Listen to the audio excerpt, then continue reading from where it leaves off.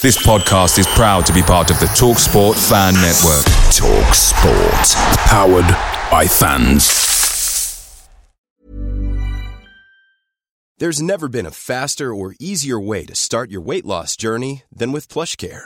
PlushCare accepts most insurance plans and gives you online access to board-certified physicians who can prescribe FDA-approved weight loss medications like Wegovy and Zepbound for those who qualify.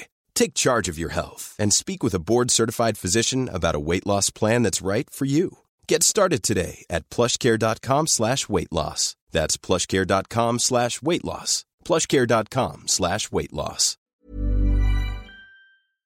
The TalkSport Fan Network is proudly supported by McDelivery, bringing you the food you love. McDelivery brings a top-tier lineup of food right to your door. No matter the result, you'll always be winning with McDelivery. So, the only thing left to say is, you win? Order now on the McDonald's app, and you can also get rewards points delivered too, so that ordering today means some tasty rewards for tomorrow. Only via app at participating restaurants. 18 plus. Rewards registration required. Points only on menu items. Delivery fee and terms apply. See mcdonalds.com.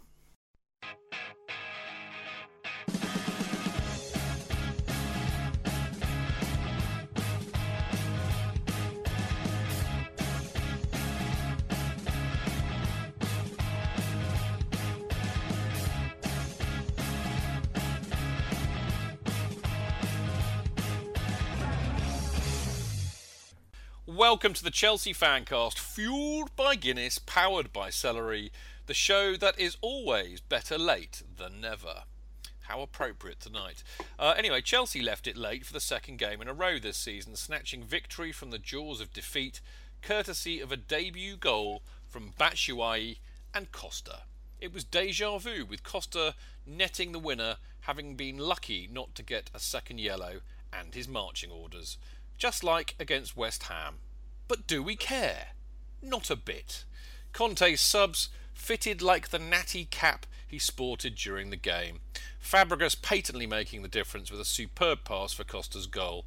But it begs the question, why not start with a dynamic duo up front and Fabregas behind? One thing is for certain, Il Capo has a midfield conundrum to solve.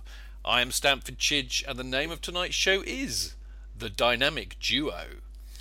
And I would like to think we have a dynamic what is it? Trio. Quartet. There you go. I knew I'd get there in the end. The brain's a bit fudged today, folks, so be warned. But yes, I think we've definitely got a dynamic quartet even in the house tonight. And of course, I'll get my teeth in a minute. First and of course, as always, we have His Right Honourable Highness, the Jonathan Kidd of West London. Hello, how lovely to be here. Very nice to hear you, of course, after our little issues last week. You're coming through live and direct, Jonathan. That's what I like to hear. And you're very loud, Chidge. Very loud, I'm pleased to say. Good. I am, or you are? You are. Very good energy, Chidge. Very good. Well, you know, my mother says I have a stentorian voice. Yeah, yes, I agree completely. Yeah, lots of stent in that, yeah. It took me a long time to figure out whether it was a compliment or not, but there you go. Dan Silves is in the house too. Good to see you, Dan. Hi mate, how you doing? I'm all right, fella. Yeah, you know, happy with another win. So that's all that I require to make me happy. And last but by no means least, we have Gate 17's finest, the legendary Mark Worrell in the house. Good evening, buonasera, as we say. Buonasera, mi amigo. How are you? Molto bene. Molto bene. That's what very impressive Italian. Very impressive. Well, you have Italian lineage, do you not, Marco? Indeed, mia mamma. That's right. There we go. So, okay. So it's a good lineup tonight. I'm thoroughly looking forward to the show. So without further ado, on the show tonight, we will be discussing the dynamic duo of Costa and Batshuayi, and asking why do I get all misty-eyed about 4-4-2. Plus, we've got the latest scores on the doors for Saturday's FanDuel game. Slightly less embarrassing for me this week, but still embarrassing. In part 2, we're going to take a look at Chelsea's midfield conundrum, why being outflanked is still very much a problem for the defence, and why our wingers are so often wide of the mark. Plus, the classic football shirts competition. What is it, Jonathan? It's a classic shirt. There you go.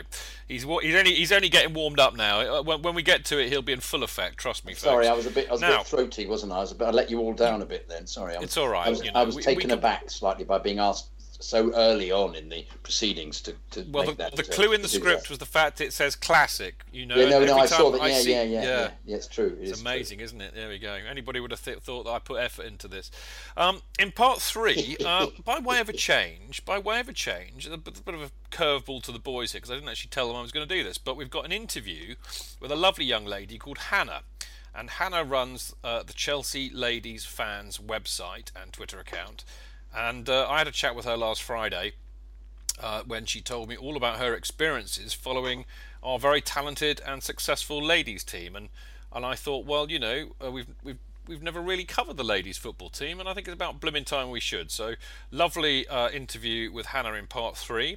And in part 4, we have a couple of emails from you, the listeners, including one from my old mucker from Los Angeles, the Bob Butker of the Chelsea Fancast, Mr. Michael Roban. Old Roban emailed me, and I had a little text chat with him as well. He's on great form, so look forward to that. And of course, we'll have the usual roundup of Chelsea supporters news. And of course, we will be announcing the winner of Clayton Bierman's book, Palpable Discord, published by Mr. Mark Worrell, of course, in Gate 17. Isn't that right, Marco? It is indeed. There you go. Now, don't forget you can listen to the show live every Monday at 7 o'clock by going to Mixlr. Live. It's live. Mixlr, mixlr.com/Chelsea-fancast, where you can join in the chat by posting on the live chat page, as so many of you are already doing. I'm going to have a quick whiz through and see what the peeps are saying. Clive Lewis, evening all, weather turning nice, t-shirt match day tomorrow. Consufuse, I can't even pronounce that, but Consufuse, hello from Saudi Arabia. Matt Jazz, me and Marco's great mate from Slovenia. Matt Jazz, Hannah is my daughter's name. Well, there you go, great name. Osgood9, oi oi, that's what we like. Oi oi Savaloy, we should say. Diane from Dubai, evening, afternoon, or morning, all depending where you live. If she don't come, hello all. Sajin is in the house. Dan Lundberg, or should we say Dan Lundberg _ Maybe we should. He's in the house. So, Ali's in there, and oh goodness, so many people. So it's lovely to have you all in the house. Mark Barfoot's in there too. Dylan, James Peregrine. There's loads of you. So I will try and interact with you a bit tonight. I'm usually really crap at it, but I will try. But do keep posting, and I do keep an eye on what you're saying. Of course, there's always Twitter if you want to tweet us at Chelsea Fancast as well. And of course, another reminder that this season we're now on a new podcast platform called Acast. So make sure you download the Acast app to listen to the podcast, or just search for it at www.acast.com/Chelsea Fancast. But as always, the podcast will be available to download a couple of hours after the live show, and you can still get it on SoundCloud and iTunes and every single podcast platform ever, I think. But there you go. Right, enough of my prattling on. It's time to talk some football, which we will be doing after this wonderfully created sting.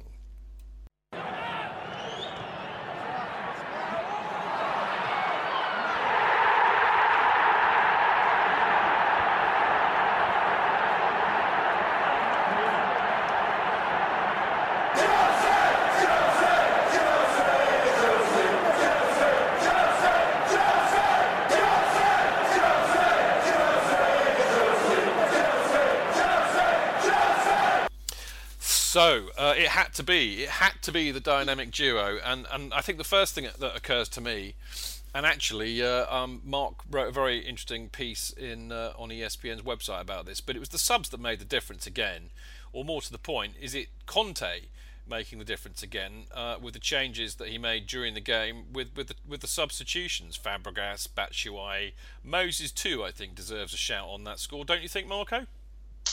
Yeah, definitely. Well, I think for the second game running, he hasn't been afraid to roll the dice when needed and got the result, which I guess sort of going into the Burnley game begs the question, is he going to change it this time? I mean, obviously he had the change, Willian not being available against Watford forced on him. But, you know, is he going to go with Costa before he gets suspended and Batshuayi up top together from the off against Burnley? I think a lot of people would like to see that. me included. Well, I mean, let's go straight into the 4-4, as I always like to say in honour of the wonderful Mike Bassett, 4-4-2. It just, I see. That's 2 games in a row where suddenly, I mean, I know Fabregas had a great deal to do with it on Saturday with that superb pass, and a lot more besides, more of which we will talk about later. But I just think that teams look so much more threatening when there are 2 strikers, particularly when, I've always liked this idea of the broadsword and the rapier. And, Costa is without doubt a very broadsword. But it looks like Batshuayi could well be the rapier. I mean, I thought that the first goal, when was the last time any of you lot remember a Chelsea striker being in the right place to tap in a rebound off a keeper? And then, of course, the other thing was I thought that left-footed shot that he hit against the bar in the dying minutes was brilliantly skillful. Drogba-esque. Well, but he's not quite the beast, is he, that Drogba was, Jonathan? But he's got some skill, this lad, hasn't he? I think he's looking great. See, that's what I love about players coming in and showing immediately how good they are. And this is the trouble with the youth who, God bless them, they come in and they don't quite do it. And we all say, give them a bit of time. It's not the world anymore where we have to give him time. And he's come in and he's looked fabulous. Can I just make a point here? I think that you don't play both of them from the very beginning, and I think Watford have been renowned for all last season, in particular for losing it after 70 minutes. That was a pattern they did last year, and I think we're fitter than most teams. I think we were fitter than the Hammers, even though the Hammers had been playing a pre-season. They'd had some Europa League, but I think it works perfectly to bring on Batshuayi to play with Costa. And once again, your shout about Moses is absolutely right. I think Moses has been outstanding coming on. And I have to say, I think that Pedro is still lightweight. And I think Moses should play from the beginning. I don't think we should play 4-4-2 from the beginning. And I like the way that it comes on, and it really takes the opposition by surprise playing that way. Because it's like, what is this business about him playing till the end, Conte. It just gives a great energy to the team, the fact that they're up for it right to the end of the 90 minutes with all these excellent players coming on. And I think it gives the game away. I don't think there's no way you can go, and the midfielding hasn't got enough players in it to deal with teams who will, I think, overrun us. I think you have to actually play with the way that he's playing, but there's a brisker tempo than we did on Saturday, and then bring them on as the shock troops, as it were. I think Batshuayi will end up eventually playing most of half the season, because poor old Costa can't keep his gob shut, and these refs. Well, let's immediately. Yeah, let's get into that now, Jonathan. I mean, Marco kind of indicated much the same, didn't he, a minute ago? So we've got another 3 games with Costa before he gets his ban. He's picking up because of course, remember, and there are people who are listening to this who will know that I put up a blog about Costa, which I'm very proud of the title. Actually, I called it "The Filth and the Fury." In honour of the Sex Pistols, 40th anniversary this year. But it was basically saying that, and I thought it was really interesting because he's actually, in terms of strikers who foul people, he is 16th in the table, and I can't remember who's Shane Long heads it with 30, and Costa's committed, and this is this calendar year, by the way. Yeah. So he's not as dirty as people would like to think, and of course he's never received a red card, has he, Dan? Yeah, he got one against Everton, but that's only 1 in 2 years. That's for 2 yellows. He's only had one, hasn't he? Yeah. That's very true. Listen, his game, he's so aggressive and he's passionate. That's what we always decree that last season. He's the only one who showed any passion. Yes, he needs to try and control it. Hopefully, as Conte said, he doesn't like what Costa does, so he needs to try and control that. He's not going to get every decision. And slamming the fist on the floor. That's a really good point. Sorry, Dan. Say that again. I talked over you. Yeah, I was going to say, he's not going to get every decision, and slamming your fist on the floor and running to the referee if you don't get what you want isn't going to help yourself, and his reputation then precedes him. So he may have said something just off the cuff and boom, straight away yellow card. So he's got to have a little bit of self-control. Here's the thing, actually, and I'm going to allude to the brilliant little blog that Joe Tweeds has just put up, actually, on UMaxit or whatever they're called. But actually, I know, and there's nobody picked this up in the media, so well done to Joe. I actually also spotted this at the time, to be fair. But the reason Costa gobbed off at the referee was because one of the Watford players went straight through him, clearly fouled him, left him on the floor, and from that they then went up and scored. So I think Costa was basically giving it to the referee, saying, mate, I was fouled, why didn't you blow up for a free kick and then you let Watford go on and score? So he was clearly very cross. But I agree with you. I think in this this year the referees have got some very interesting strategies, and they're clearly not putting up with any dissent whatsoever. It's an immediate yellow also card. Chidge, as I said last week, Chidge not dealing with it very well, because I think that because he carded Costa on the halfway line, wasn't it? He then didn't feel he should card him again for the dive. I don't think that was. Well, let's get into that. Let's get that into that in a minute, because I agree with you, and I well, actually, no, bugger it. We'll go into it now because I think it's worth talking about.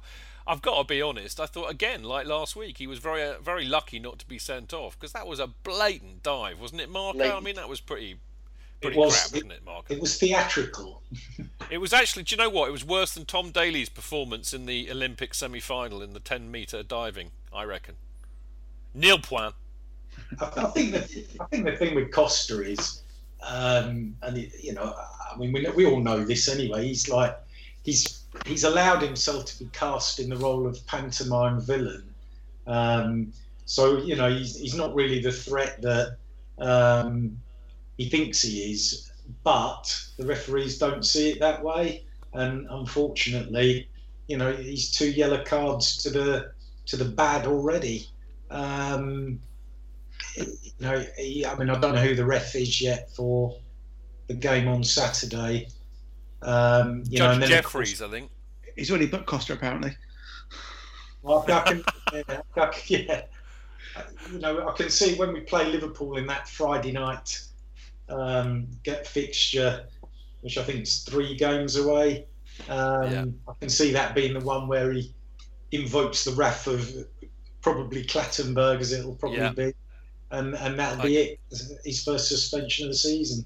I just think the media have got a witch hunt for Costa. I mean, he gets it from pretty much every single outlet in the media. Match today were criticising him.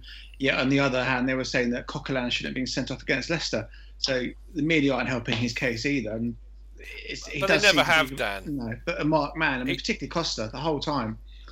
It's, you know, he's an easy target. I mean, number one. I mean, he is an easy target because, you know, he does do some silly things and he does play on the edge, and you know, he feeds into this slavering need by the media for something to talk about for 24/7, and they build it up and they build it up, and I've written articles about this many times, that there is I don't think that they're deliberately biased, but I think and I don't even think that there's actually an agenda, but I do think there is an unconscious bias. And I'm going to say something quite controversial here. I also think there's almost an unconscious racism at play here. You know, if you get a big hairy-ass number 9 who's English and he mixes it with people, it's applauded. When it's a foreigner, when it's a foreigner, it's like, well, what do you expect? You know, that's what the Continentals do, isn't it? All those dark arts. It's an unconscious, and I choose my words carefully here. It's an unconscious racism which has been built up over a number of years about our attitude to a lot of the foreigners that play the game. I mean, Marco will remember this. Whenever we played Italy, it would be same old Itai's always cheating, wouldn't it? Yeah. You know, well, it's part of that kind of thing. You know, Costa has been stereotyped, you know, but I mean, you have to look at the sensible side of this, and at present, you know, we've shipped out Traore on loan to Ajax, who, you know, was a good stand-in last season when Costa wasn't available, which he wasn't for quite long periods. And obviously Falcao and Pato weren't up to the job, and neither was Remy. We're kind of in a bit of a hole now because we've got a week to go to the end of the transfer deadline window. We don't have Traore. Costa's certainly going to get a ban, isn't he? Which means we've got Michy. You know, and if that kid gets injured or whatever happens, you know, there's no one.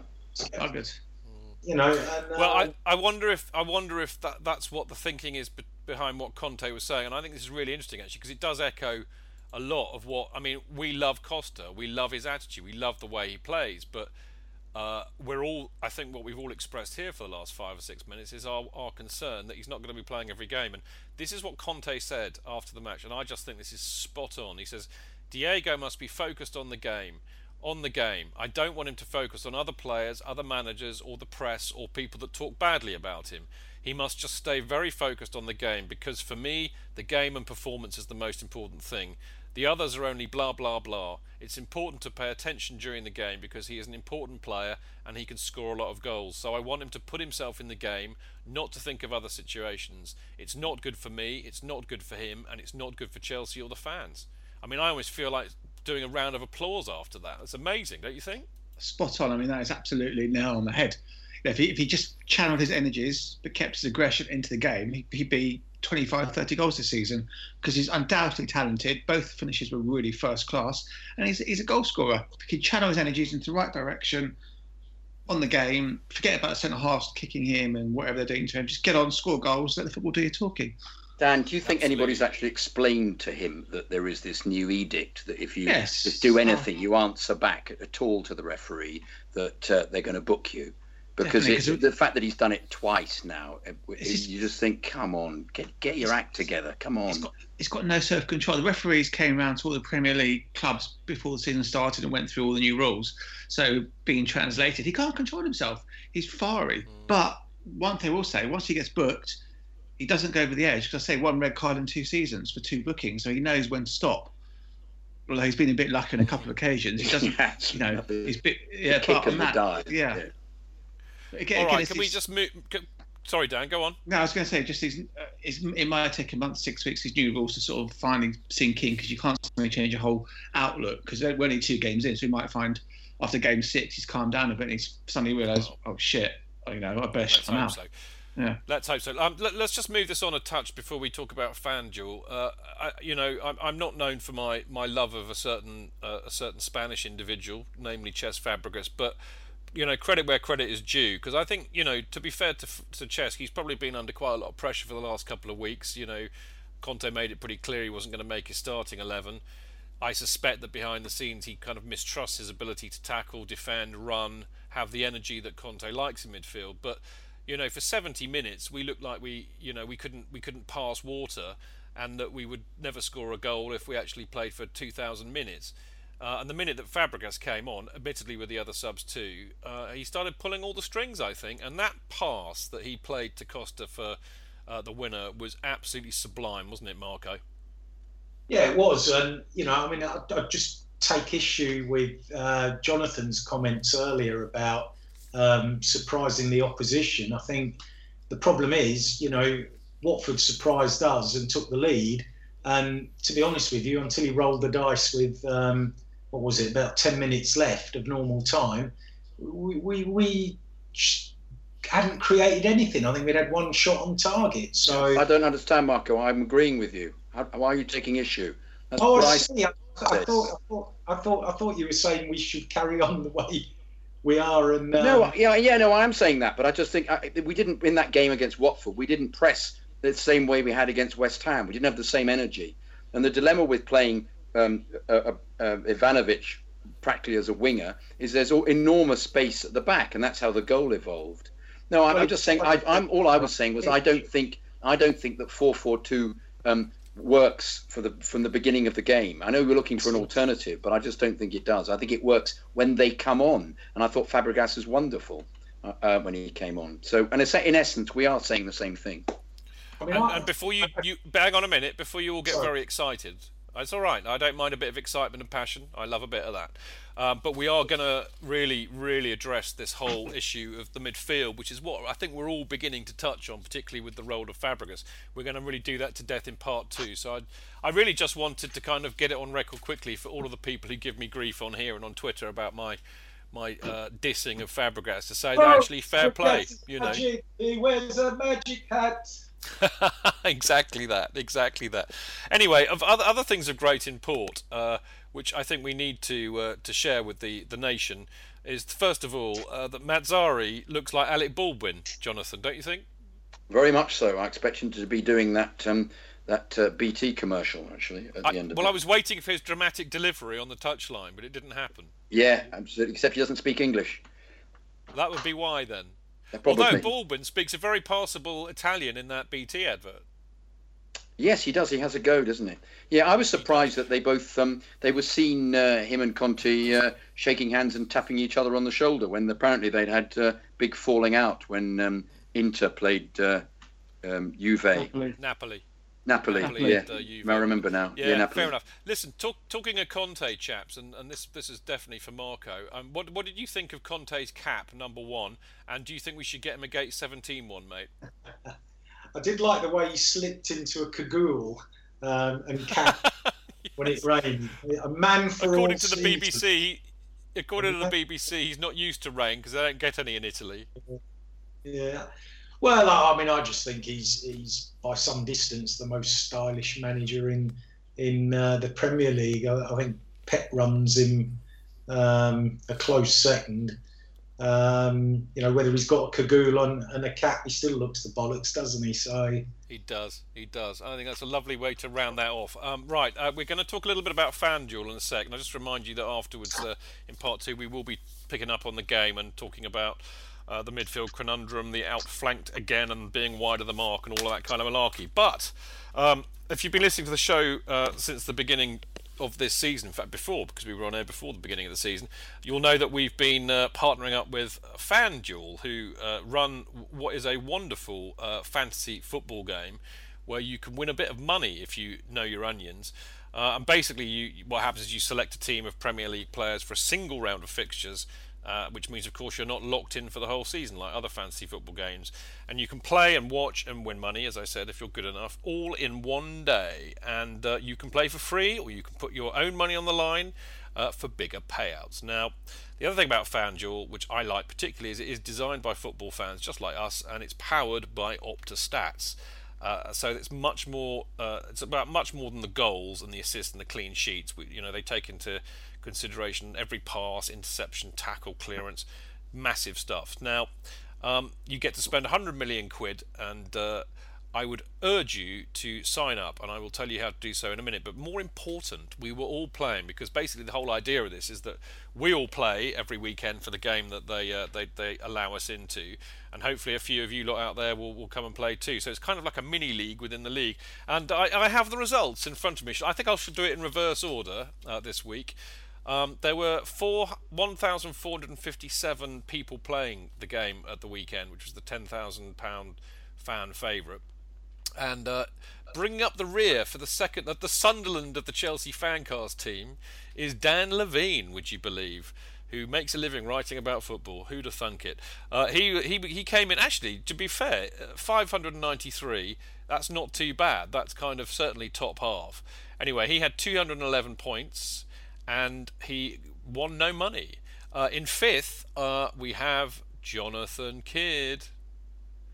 You haven't moved up at all, mate. But you did better this week. You got 580. I was 400 points better off. Well, there you go. Well, you basically were 582nd, and you had 211.75 points. So you pipped Dan by 0.75. Yeah. Yeah. And well, I almost got up to you, Chidge. You're next. Yeah, you've dropped down a place because, of course, in fourth place is Stanford Chidge, which would be me. And I was 475th overall with 217 points, and I won a tenner. And anyway, actually, the interesting thing is there's not a lot of difference between the points, and yet there's 300 places between me in fourth and Marco in third, who came in at 175th with 236 points, and he also won a tenner. So well done, Marco. Ross, who I think, judging by the amount of emails he sends me every week on this, not to mention the blog he wrote last Friday, is taking this way too seriously. And he, in our little mini league, is second.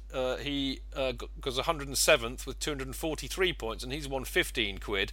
But this week's Chelsea Fancast classic winner of the FanDuel Fantasy League is Dan Silver, who was 65th 65th out of 1,457 with 251.25 points, and he won 20 quid. I think round of applause for Dan here, boys.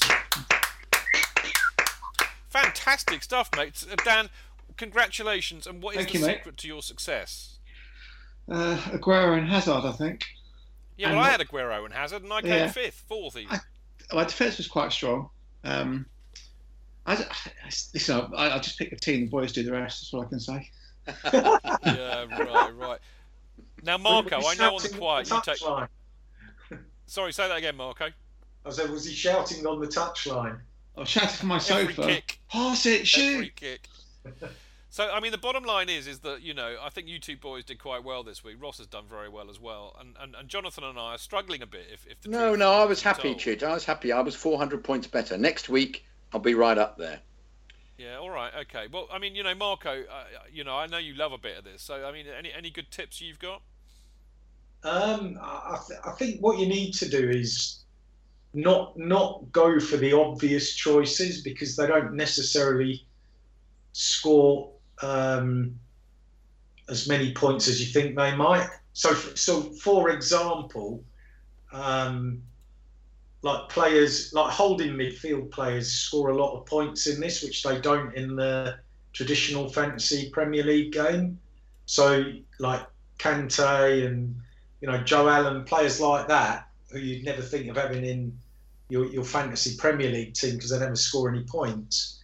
They can score quite highly in this because they give points for tackles and blocks and stuff like that.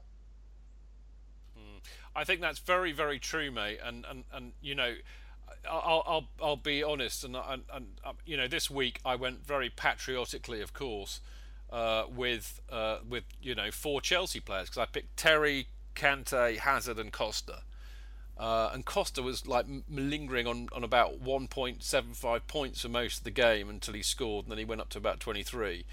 But Terry did well, I thought, and Kante and Hazard. But you know, the other, you just have to look around and see. You know, I mean, here's an interesting thing. I had a kind of a weird little game. I might do it this week actually for my picks, depending on who's playing. More of which in a minute. But there's an entire team you can have of former Chelsea players.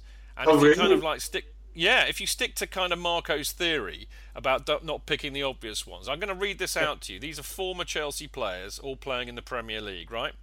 Cech, Huth, Van Aanholt, who scored and did pretty well actually, Bertrand, who's injured, Jack Cork, who was one of the top scoring midfielders, by the way, Mata, Aki, Romeu, De Bruyne, Lukaku, Sturridge, Toure, Barini, Sinclair. You could get a decent fantasy team out of that, and I might just do that for shits and giggles this week. So how about that? Right, we should move on. I had Lee Chung-Yong. I just wanted to one say of you, Jonathan first, then Marco.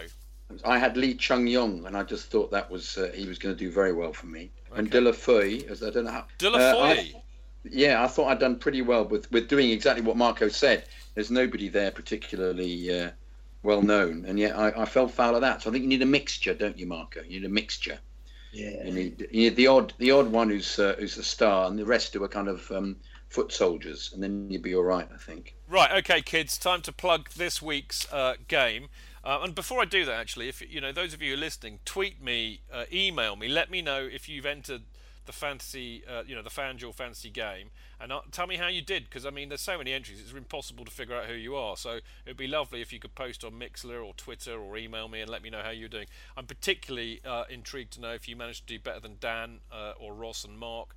I don't doubt for 1 minute that you've done better than me, Jonathan, and Dan Levine, but there you go. Now, the competition that we're entering this week is the £7,500 fan favourite contest. It's £5 to enter. There are £7,500 in total prizes, 750 quid to the first placed person, the winner. 401 of the top managers will win cash. So, for example, if it was this week, at 475th, I would not have won any money. So it's a bit tougher this week. And of course, it covers the 7 Saturday fixtures, which will of course include Chelsea-Burnley, It kicks off at 3 p.m, so you've got until 3 p.m on Saturday to pick your team. It won't include the 12:30 fixture, so it's the 7 fixtures, I presume, however many there are, kicking off at 3 plus the 1 at half 5. Now, if you sign up with the promo code ChelseaFan, FanDuel will refund your entry fee if you don't win cash in your first contest. So that £5 entry, fan favourite that we've all entered, use that offer and enter your team against ours. If you don't win cash, you'll get that entry fee refunded. So go to fanduel.co.uk, that's spelled FANDUEL, and enter our promo code ChelseaFan to bag the offer. Now, you must be 18 or over to enter, and based in the UK, please play responsibly, just like we do. Now, as I said a minute ago, after the break, we're going to take a look at Chelsea's midfield conundrum, why being outflanked is still very much a problem for the defence, and why our wingers are so often wide of the mark. Plus, Jonathan, classic football shirts. There we go, he said it.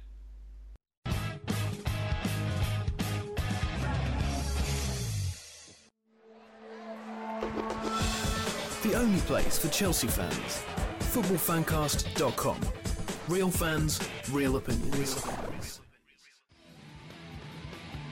I'm Jason Cundy, and you're listening to Chidge and the boys on the Chelsea Football Fancast. Total nutters and proper Chelsea.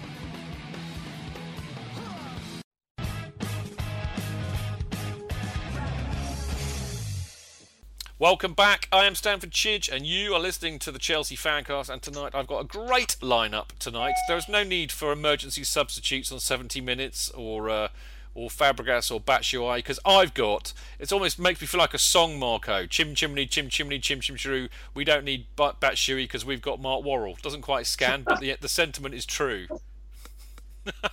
Yes. Good to have Mark, who can't speak because he's laughing so much. We've got Mark in the house. We've got the lovely. You what, mate? I was just saying I'm still laughing at Johnny Evans. People have been laughing at Johnny Evans for years, mate. We've also got the wonderful Dan Silver in the house tonight. Dan, how are you? Hello. Very good, very good.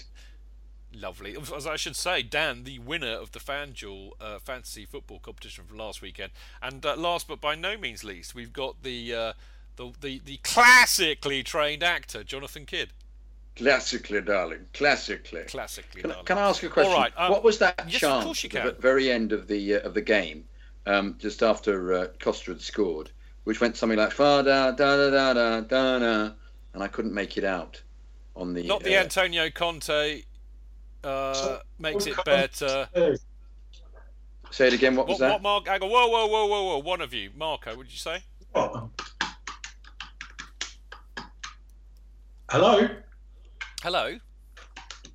What, the Antonio Conte song? I think he means that one. Antonio Conte makes it better, makes me happy, makes me feel this way. That one, isn't it? Oh, was it that one? Didn't sound like that one. No. Everybody's been digging it out all week. There's been a whole argument on Twitter all week about us nicking other people's songs, people forgetting that everybody nicks everybody's songs. And basically, the miserable old gits, most of whom I love and tweet with most of the week, are not happy about the new Antonio Conte song.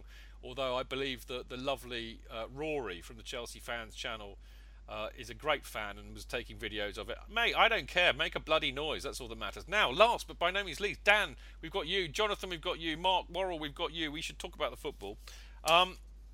And we have to talk about this midfield conundrum. I just think it's really interesting, you know. And Jonathan and Marco certainly alluded to this in part one, but there seems to be some sort of a conundrum, the way I see it, which is if you don't play Fabregas and you play Matic and Kante with Oscar in the forward role, there's a lack of creativity, and I think maybe this is down to Oscar's inconsistency. But you know, if you do play with Fabregas, there's a sense, I think. And I think I've often felt this, and I'm wondering if Conte feels the same thing, but there's a lack of mobility and energy and frankly defensive cover when you play him. So it kind of looks to me, the conundrum that Conte faces is, I think he's going to keep playing Matic and Kante, but I think it's, who does he pick? Is it Oscar or Fabregas? Who would like to take first? Dan looks ready and willing. Dan, what do you think about that? I mean, I guess the argument is if you have Matic, Kante and Fabregas and you have two attacking midfielders behind Costa, when he's got a bit more freedom, he's got Matic and Kante to protect him, he gets slotted into that role. So you have Kante, Matic sitting, Fabregas is a free role, Hazard and one of the front three players with Costa, then he fits in. But current formation, no, because he's a liability because of his shortcomings. No, I don't think there's a better passer in the team than Fabregas, but you have to compensate with the other players that are around him to a sort of 4-2-3-1 formation or something like that. Well, that's kind of been there and done that. And that's the only way to fit him in, isn't it? Well, no, Fabregas, like Christmas tree formation, I think. So you've got two centre midfielders, then you've got Fabregas, then you've got the two wingers slightly advanced, and you've got Costa at the top of the tree. But I think that's the thing, Dan. I don't see him, dropping Kante or Matic. They both bring that physicality and energy that he likes. For me, it's a question of Oscar's in there because he's quite tigerish in the tackle, as we know, and he's got defensive discipline, but he's also supposed to be a creator, and for 70 minutes he pretty much failed to do that. And I think the other issue to do with that is that whilst Matic does a good job kind of, if you like, slightly in front of Kante, because Kante in a sense is almost like he's almost like a sweeper in a way. He operates just in front of the defence, picking the ball up from them and then snuffing out any trouble in the middle, where Matic has more of a licence to go forward and actually press higher, press their midfield and win the ball back off them, and I think he does that quite well. But he can't create for toffee either.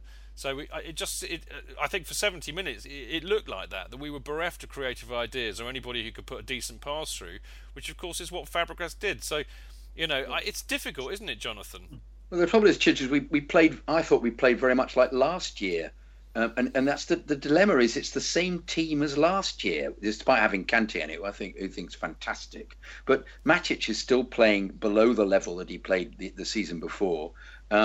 And as we've been saying, that and Oscar is once again hot and cold. All right, he's tackling more feverishly, which we know he can do more tigerishly, but he's still not the creative force that we want him to be. He's still not playing as well as he's supposed to be. Then I think this is one of the major problems. Is we finished 10th, and if he doesn't get them playing at an enormous tempo, he's essentially not.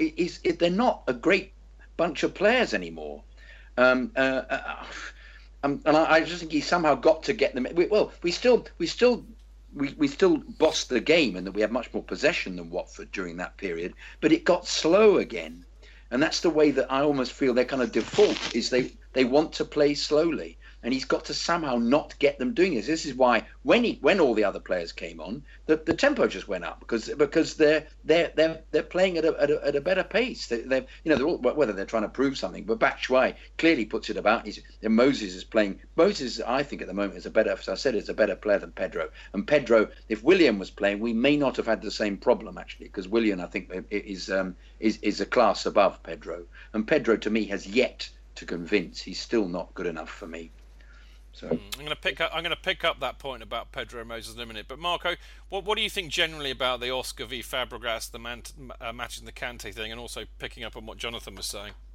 Yeah, I mean, it's interesting actually. If you look back to not last season, the season before, when Matic, was the midfield destroyer.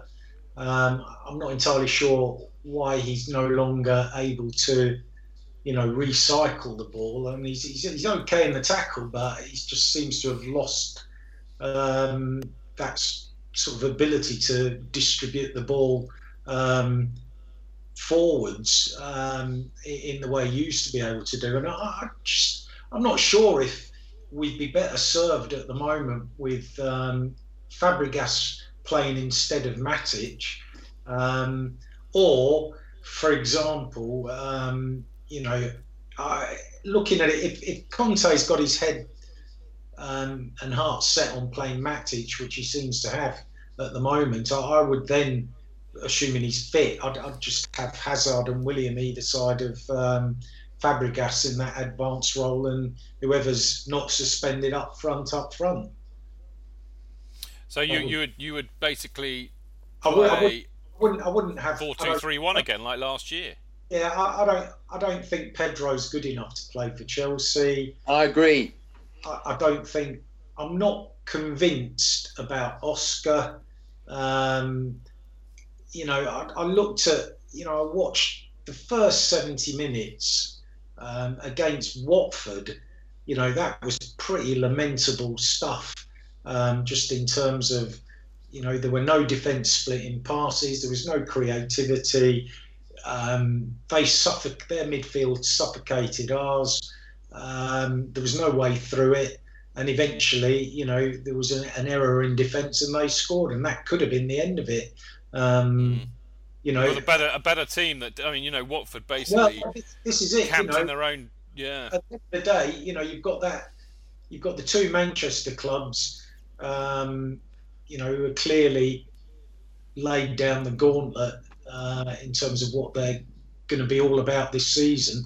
I think as have Liverpool and probably Arsenal, which means, you know, that top four is there for the taking, but not if we, you know, labour like we did for long periods of that game. So, you know, what I would really like to see happen against Burnley because, you know, Burnley had 20% possession against Liverpool and won 2-0, you know, so what are they going to do at Stamford Bridge? They're just going to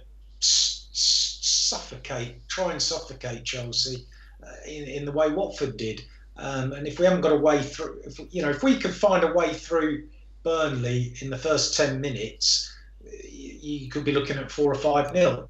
But the longer you let a team like that sit back and soak it all up, the more frustrating it becomes. And I just think I'd love to see Conte say, you know what, let's give Fabregas a go from the start. But here's the thing, Mark. Here's the thing. I mean, do you play? You know, you're saying play Fabregas instead of Matic, right? Well, so you'd have him playing. I would either play Fabregas instead of Matic, or play him in the number 10 role. You know, at the expense of Oscar, let's say. Yeah. And if Willian's fit, then, you know, Willian and Hazard on the flanks and Costa up front. And, you know, I think Kante, you know, is an upgrade on what we've had before, and a significant one just in terms of the protection he affords the defence and what he offers in general. And I think we would make better use of that with somebody like Fabregas in the side from the game. I think. I'd like sorry, to mate. Go on. No, I'm just saying I would like to see it happen, just to see what we do against a side like Burnley, who are going to be an absolute nightmare to try and break down in the way, you know, Liverpool can 80% possession. I mean, it's ludicrous. They lose 2-0.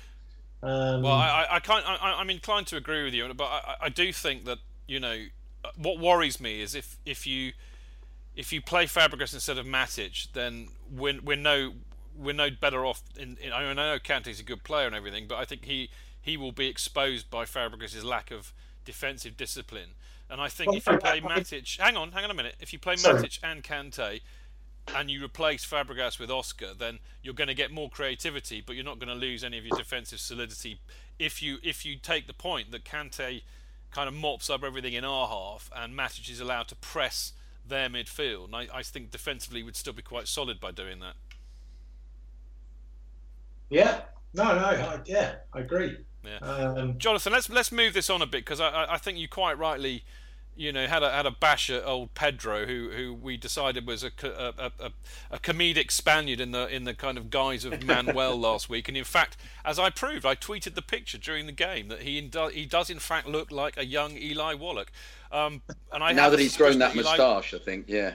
Well, I have a suspicion that Eli Wallach is a far better footballer, frankly. And you know, when Moses came, I mean, number one, I think we missed Willian, and I think had Willian been fit, then Pedro wouldn't have got near starting. But given that William wasn't fit, and seeing how well Moses did when he came on, Jonathan, it begs the question: why did he start Pedro and not Moses? And before you answer that, I would say in mitigation, I do think that the problem that Conte has at the moment is that he's kind of still feeling out who his best team is, and I suspect he sees some things on the training pitch and he thinks, oh great, well I'll play them, and then of course they play and they're absolute shit. So I think he's in that kind of period where he's still learning a bit. But that having been said, why Pedro and not Moses, Jonathan? But that's exactly what I was about to say. I think perhaps he impresses as being a bit more skillful in training. Moses seems to go more in sort of direct lines, doesn't he? He plays wide and he runs straight at people and then tries to get the cross in. Whereas Pedro just always seems to be wandering across the middle of the pitch and then falling over or being brushed off the ball. And he's done that ever since he's played for Chelsea. He's flattered to deceive, hasn't he? He scores a decent goal, scores a couple of goals, and the next time he's lightweight. Once again, we're getting back to the same thing of he, for me, he was a strange purchase when we did buy him, and he's never improved. And in a team that wasn't playing very well, you just saw all his deficiencies. And at the moment, I'm still not seeing any improvement. You would hope that he would improve. Perhaps he's a bit quicker. It's as I said before, we didn't play the pressing game as much against Watford, and consequently, I think Watford spent a lot of their time preventing us from doing that. But perhaps he fits in more with that view of Conte's view. But I mean, like Marco, he's not a Chelsea player. I agree completely. But I will go back to what I've said before in the past. Is I think lots of them are Chelsea players. If we were going to go down that view, the 2008 view that Kenyon had, I've repeated this and I'll say it again, that every player in the team should be world class, and we then somehow bought a lot of tippy-tappy players because I think Abramovich was trying to emulate the kind of Barcelona team as opposed to the team that he then had in 2008, which was a mixture of everybody, which is the way we should have carried on going. But my fear is this one of he somehow, as you say, Chidge, he hasn't quite worked out what the combination is, and this is why I think I'm bemused as to why we haven't had any transfer activity. Obviously, we're going to get onto that. Hopefully, we're going to get onto that in a minute. I just want to add something to that, though, boys, that kind of relates to what you were saying, because, first of all, talking about Pedro and our wingers in general, Watford's goal, clinically exposed the problem that we had last year, which is when teams attack us down the flank. A lot of the players, and Pedro was the one on Saturday, don't have that defensive discipline to track the runner. And Capuy was just in acres of space. But here's the rub. It's not just about being attacked down the flanks and being exposed therein. I think we also have a problem with playing against teams who are going to play with two strikers. Because when they play with two strikers, they put a lot more pressure on Terry and Cahill, who get pulled out of position. Aspie comes in or Branner comes in to help them out, and that leaves the gap which Pedro hasn't tracked back. So I think and I just wonder if, Dan, if people are watching that, they found another way to kind of, have a go at Chelsea, if you like, Dan. Yeah, I mean, our right side defence has been a problem for a long time. I mean, even in the pre-season game I saw, there was no protection for Branner or Reina, and we were getting literally torn apart when 3 goals come down our right side. Yeah, part of the problem is Cahill, because he backs off, doesn't attack the ball. I don't think it's great protection to full-back because he doesn't draw himself out to cover, and also, as we alluded to, we've got no protection from the attacking midfielders. I mean, talking of the wingers, Dan, I think it's just as we for 70 minutes. I know we've kind of pinned it all on poor old Oscar, but I think you have to really front up and be honest about this. That our wide players seem very, very reluctant to cross. They kind of prefer the high percentage short pass inside to feet. And then poor old Costa was absolutely isolated for a lot of that game. I mean, it was no surprise to me that we had one shot in the first half. I mean, that's, again, very redolent of last... I mean, it's really interesting. I think the negative aspects of that performance were very redolent of the problems that we had both up front in not being creative or penetrative enough, and also being exposed on the flanks and sometimes central defence, Marco. Yeah. I mean, it really is. It is a conundrum that I just found the whole situation unfathomable in a Groundhog Day way, that it was sort of, having been there since April, it was kind of like as you were with that back line and all the attendant problems. It doesn't matter who's shielding the defence and how the ball's distributed out. If players are still going to allow themselves to, be drawn wide or drop off because that's what they do, then it's a problem that's never going to go away. And, I really don't know what's going to happen in this last week of the transfer window. Koulibaly, I mean, nobody had heard of this fella when everybody was talking about Bonucci potentially coming. Now there's, Chiellini, that's just never going to happen in a month of Sundays. Also known as Dan Silva, Mark. yeah, exactly. Chiellini is a dead ringer for Dan Silva, it has to be said.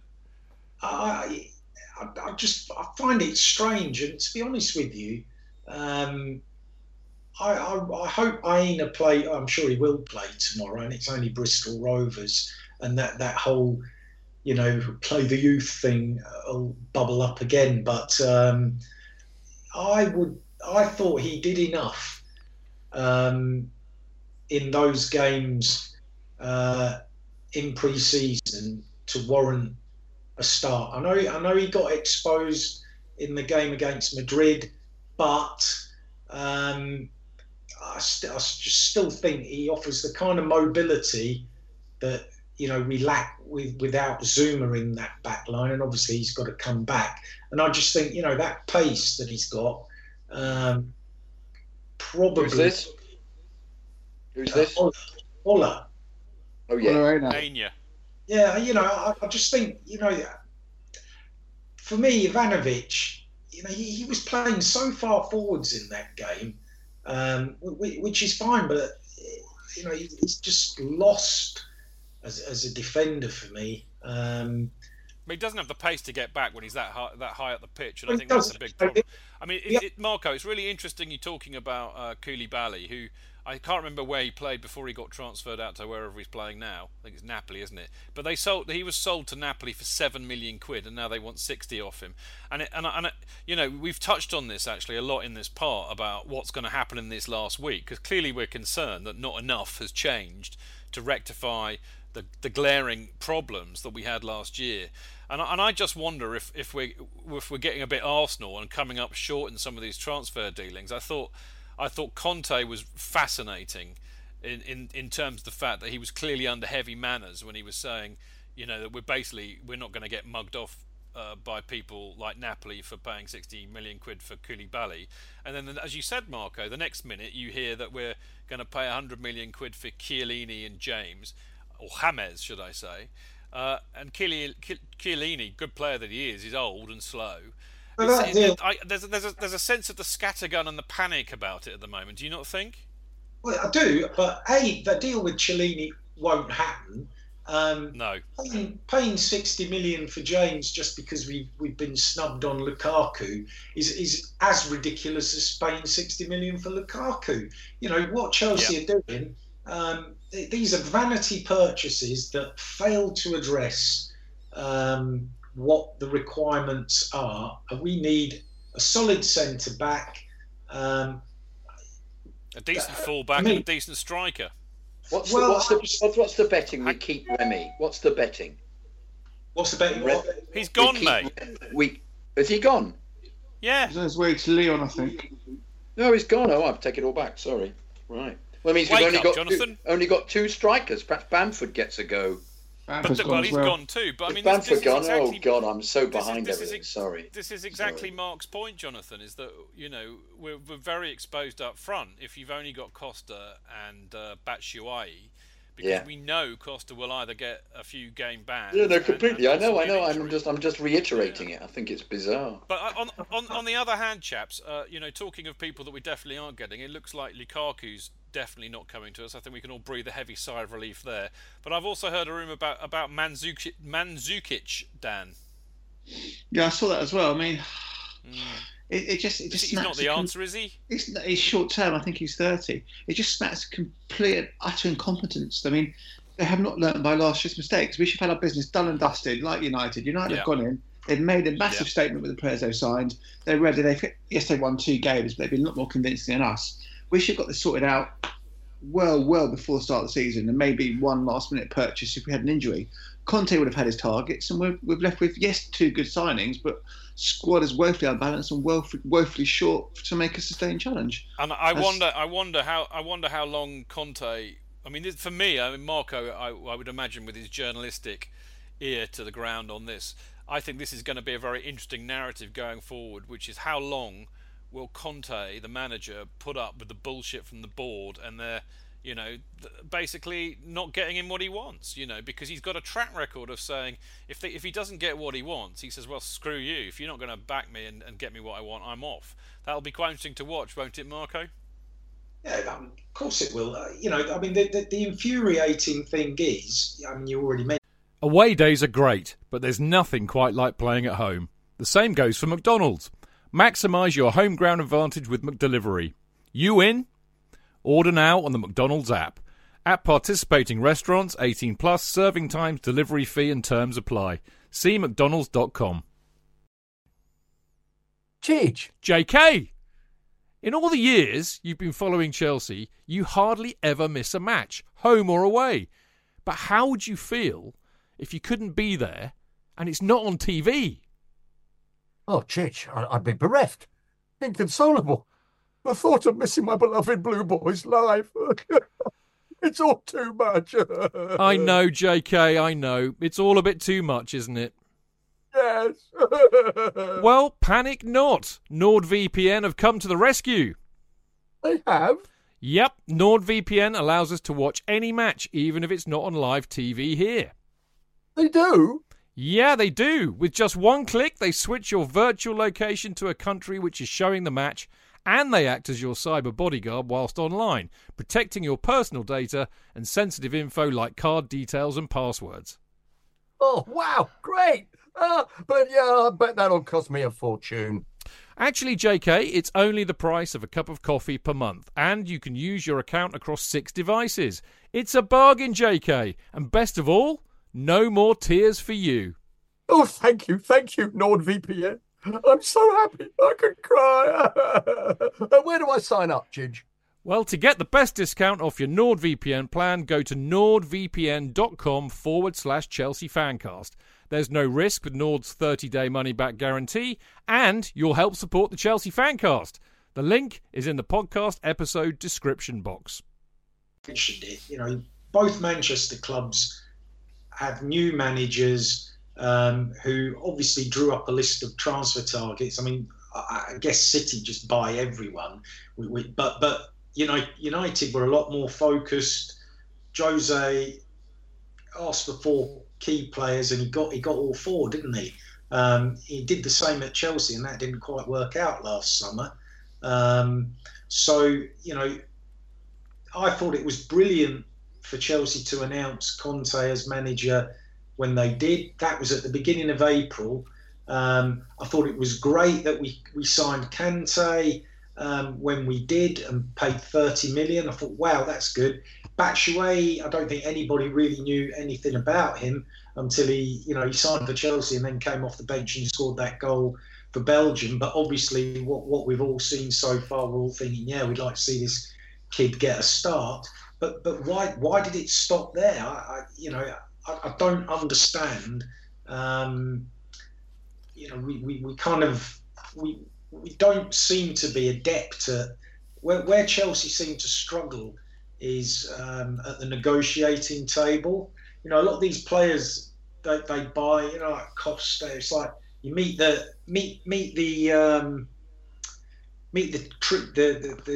release clause on the contract and sort out personal terms, and the deal's done. That's easy. Koulibaly, there's no such thing. So Napoli are just holding us over. De Laurentiis is clearly mugging us off, mate. I mean, I think the sad thing is Juventus offer Higuain for 75 million. I think the sad thing is, just to wrap this up, is that we'll never know. I mean, we're just so not privy to. I mean, for all we know, they're doing a really good job and trying their best. But I think, Benny the Blue says we're being really gloomy. I don't think we're being gloomy. I just think it's frustrating when, we've been watching football a long, long time, and we can see the same, or see the errors from last season not being corrected, and I think more crucially, not seeing a really promising manager not having the problems that he needs to address being addressed by the board. So there we go, and I don't think we're getting a bit arse off doing that. Anyway, enough of that, because we've got just about got time for this, Jonathan. It is what? It is classic football shirts time. Off you go, my son. You've just disappeared, Chidge. You're back. No, I'm still here. Chelsea Fancast and classic football shirts, I say that was a goodie, have come together to offer all football fans from, in capital letters, from around the world. You know why I did that? Why? Because I've done a bit of an edit, Jonathan. Oh, well done, Chidge. From around the world, a fantastic opportunity to win a £50 voucher from, in blue and underlined, classic football shirts. Their stock includes a huge range of original football kits with leading brands such as Adidas, Nike, and Puma, to name just a few. Whether it is new products with the tag still on, rare player issue items, whatever they are, or pre-owned classic shirts from the past, the site has something for any football fan. They have kits dating back to the 1970s, Governor, right through to this season's collections. Not half. This competition is open to our listeners wherever you may be, carefree. So whether you live in Kensington or Kenya, you still have a great chance to win this fantastic, fabulosa prize. It's easy to enter. All you have to do is answer this question below.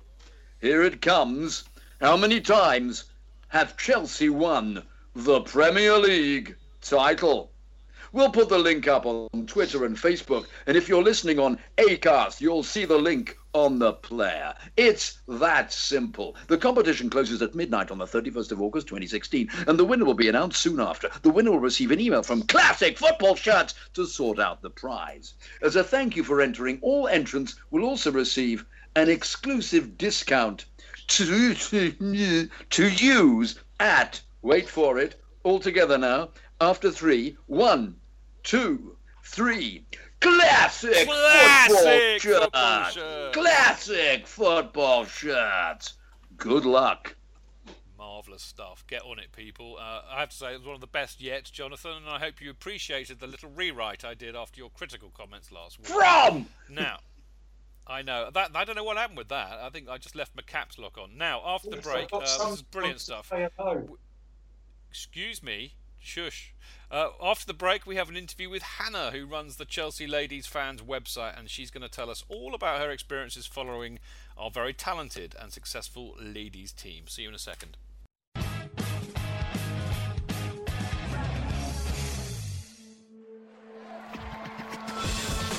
Real fans, real opinions. I'm Jason Cundy, and you're listening to the Chelsea Football Fancast. Proper Chelsea. Footballfancast.com.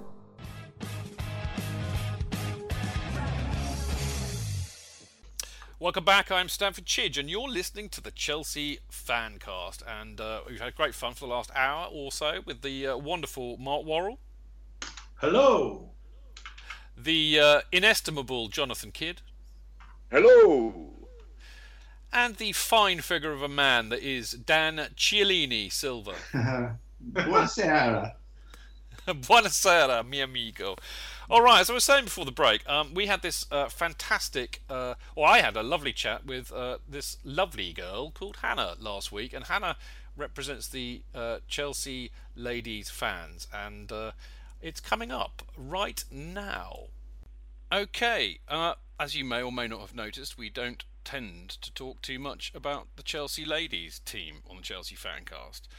And a certain lady who whose Twitter handle is Chelsea Ladies fans, or if you prefer, at CLFC fans, direct messaged me on the Chelsea Fancast, and she said, "Hi guys, firstly, thanks for the follow back. Secondly, I was just wondering if you ever had or would consider discussing Chelsea Ladies on the podcast.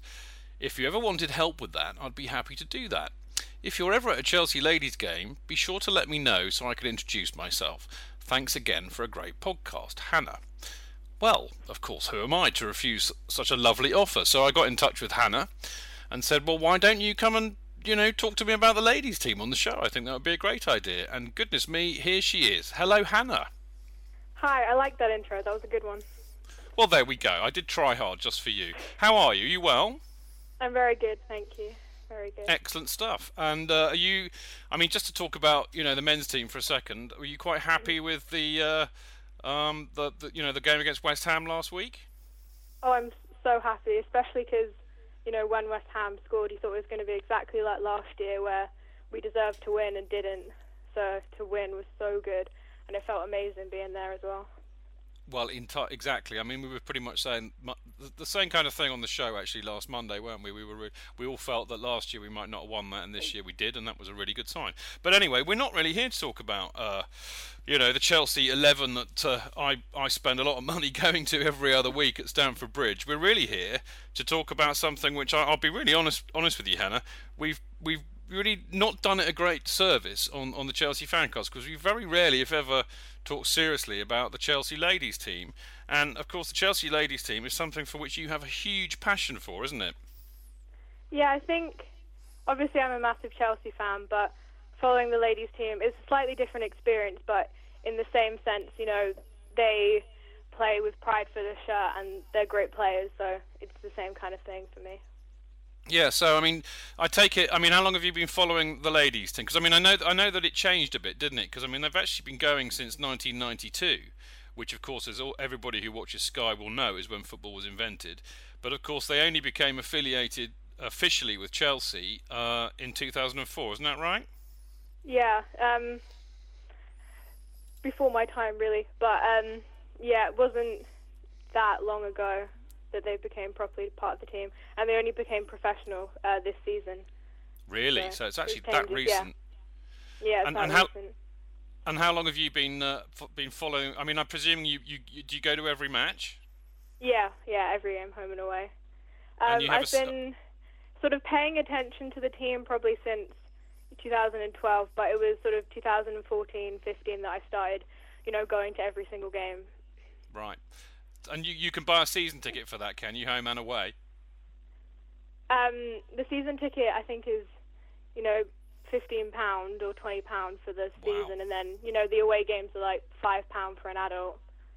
Pretty much every team is very cheap to go to. Yeah, I noticed that it's only £5 to go to a match, and of course they play them at Wheatsheaf Park, which is Staines Town's ground, isn't it?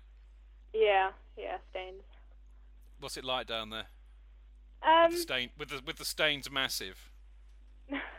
I quite like it as a ground actually, because there's seats higher up and most people stand. You get a good atmosphere there, I think, because there are quite a few people that like to make noise, sort of spread out around the ground. So, how many people did we get in then for a home match? About 1,500, but when we won the league at home last year, we nearly sold out the whole place, which was nearly 3,000 people. So it really depends on who's visiting. Yeah, of course. Like it does actually really for a lot of clubs. The interesting thing about that is a lot of people will think, oh, that's not many, because of course they're used to 42,000 in Chelsea. But the reality is, I would suspect that does pretty well if one compares it kind of like with like, which would be the other ladies teams in that league, right? Yeah, we're pretty much on par with the highest attendances average, definitely. Man City get quite a lot of people. Don't want to talk about them too much, but yeah, we're pretty high compared to most teams. That's good. And what's the away? Do you take many away? There's a small group of us that like to go everywhere. It's not too many, but usually, because Chelsea's such a big club, we end up going to Sunderland and find Chelsea fans who live in Sunderland who will end up coming to the game, that kind of thing. That's interesting, isn't it? I mean, a bit like it is here with the men's team, but of course, it's a lot harder to get tickets, I would imagine. So, I would imagine it's not as much of a problem to get tickets if you want to go and follow the ladies' team. Yeah, I've never pre-booked a Chelsea ladies ticket. I always turn up on the day. I've never had an issue with that. Besides the FA Cup final, when it was obviously specified seating, but you don't normally get that. And what's the atmosphere like? Is it? I mean, I would imagine it's very hard to compare the atmosphere for the ladies' team to the men's team because, of course, it's so different. I mean, you've got all of that kind of history and culture going to Stamford Bridge and 40,000 people. I would imagine it would be very different. I mean, how different is it? It's massively different, because everyone is a really friendly atmosphere, family-friendly atmosphere. There's a lot of kids, and you can end up chatting to fans of other teams because there's not that many people that will travel around for their team. So I've made quite a few friends like that. And also, but I think recently quite a lot of people have tried to bring in more of the competitive atmosphere. Like there's quite a few teams that will, chant and sing and make a lot of noise. Get quite competitive with it. But it's very, friendly, definitely. Right, okay, so it's like, I hate the word, but it's a bit like friendly banter rather than vitriol. Yeah. It's definitely, everyone gets competitive, but I don't think it ever gets, abusive or angry, things like that. Do you think that's because forgive me for saying this, but I would imagine that a lot of the support for the team is from women and ladies and girls, isn't it? Or is that just a typical male assumption? Yeah, there's definitely a lot more of that in women's football. So it's more genteel? Yeah, I would say so.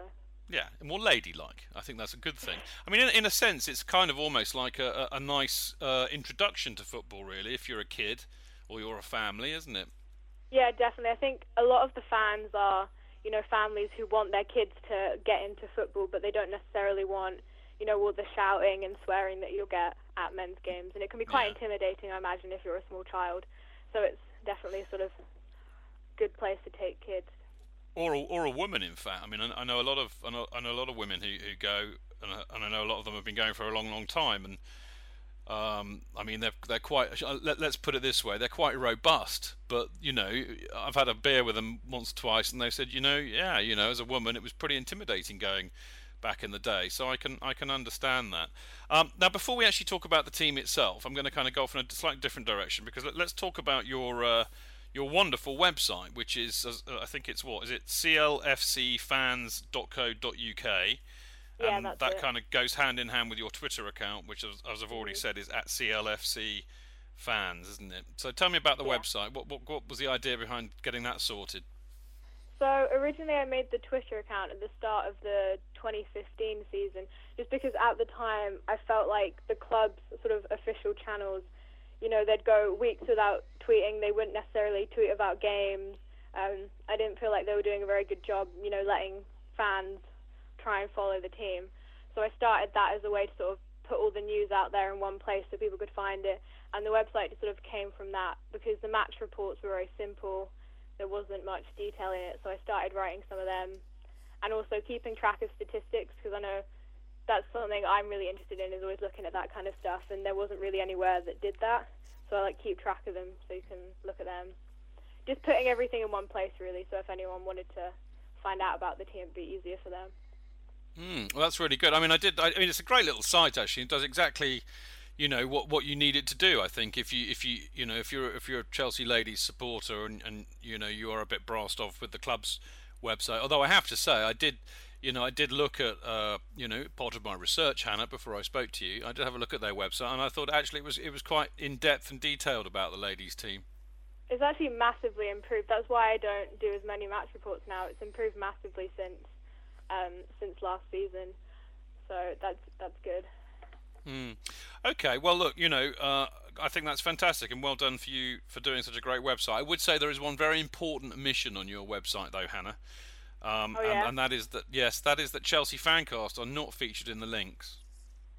That will definitely be updated. That's very kind of you. Definitely. The other thing is actually, because there are people who are yet to be discovered in the Amazon rainforest that know that the Chelsea Fancast website is almost unique amongst websites in the fact that it almost deliberately tries not to put content up there. You see, we kind of use the reverse psychology method. But I'm actually my aim this season is to put far more blogs up there. So if you're ever interested in writing a little bit, about the ladies, that to cross over into what we're doing, you're most welcome if you ever want to. I'm sure we can talk about that another time, but the offer's open. So let's talk a little bit about the actual team itself.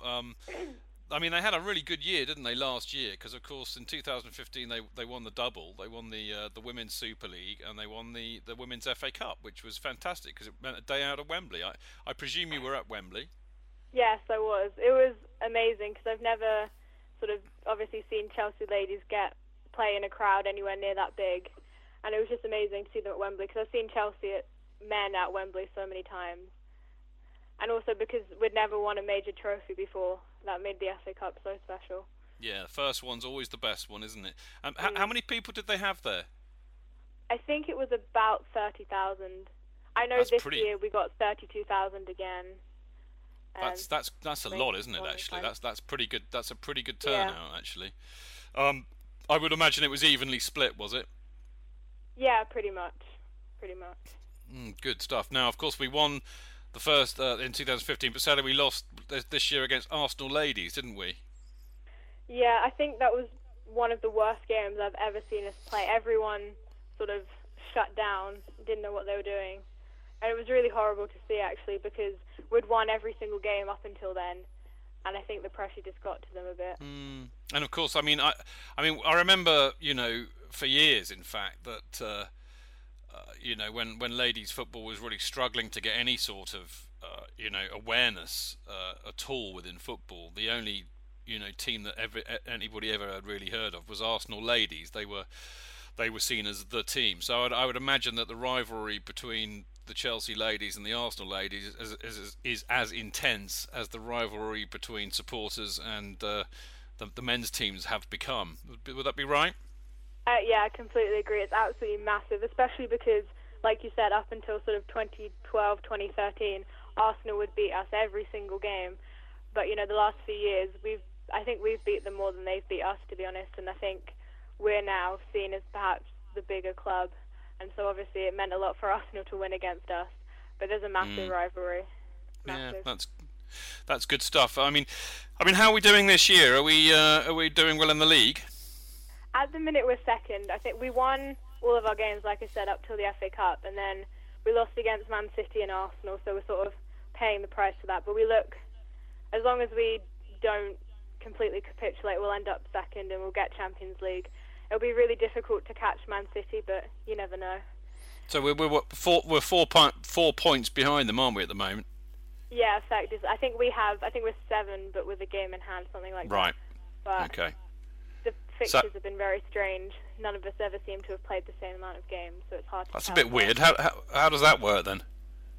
Oh, the fixtures have been something that every fan of every team has been complaining about. They're just sort of all over the place. You'll have 2 games in a week and then 2 weeks off, and I think Doncaster played about 7 games and everyone else has played 12 or something ridiculous. And I mean, we travelled to Sunderland on Wednesday evening, Sunderland away. Just everything you can think of to be wrong with them has been wrong. So it's been a bit of a struggle. Well, we're all very familiar. I mean, anybody who follows Chelsea, whatever gender they are, will be familiar at the disorganisation and the annoyance and frustration about ticketing and times and travel. It's kind of ubiquitous in football, really, isn't it? Now we've got. I mean, I think certainly, put it this way: if even I know a few of the Chelsea lady footballers, then you know that it's beginning to get into into a wider consciousness than it has been before. And I think there are quite a. I mean, actually, an interesting point at the Chelsea Supporters Trust quiz last weekend. They do a round with pictures, and you have to identify who they are, who the players in the pictures are. And I do remember that this year they had Fran Kirby, and I knew who that was. And the year before, in the quiz, they had Eni Aluku, and I knew who that was. So it tells you that it is actually beginning to break through, I think. But are Fran and Eni probably the best players, or is Ji So Yun, she taking the mantle now of the star player, do you think? I think Fran is definitely, our star player. She's been injured recently, and you can tell that's when we started losing games. We're still playing really well, but we struggle to score when she's not on the pitch. I think G is she's technically our best player, and she just needs to, show up in the big games a bit more. But she's an excellent player to watch. I think, and this is the thing, isn't it? I mean, because sad old gits like me get a bit kind of funny about ladies football. Well, it's not like the men's, is it? Well, of course it is, because you see, they're ladies and the men are the men. So of course it's going to be different. But I watched the semi-final last year against Man City, and I was astonished by the skill level actually that the ladies have. I thought their movement and their skill on the ball and finishing particularly was incredibly good. So actually, I think, in a sense, you would expect that. You don't expect them to be as quick as the men, and you certainly don't expect them to be as strong as the men. But of course, there is no reason why they shouldn't be almost as skillful. And I think some of those players, I mean, Eni and Ji So Yun particularly, I was very impressed with them.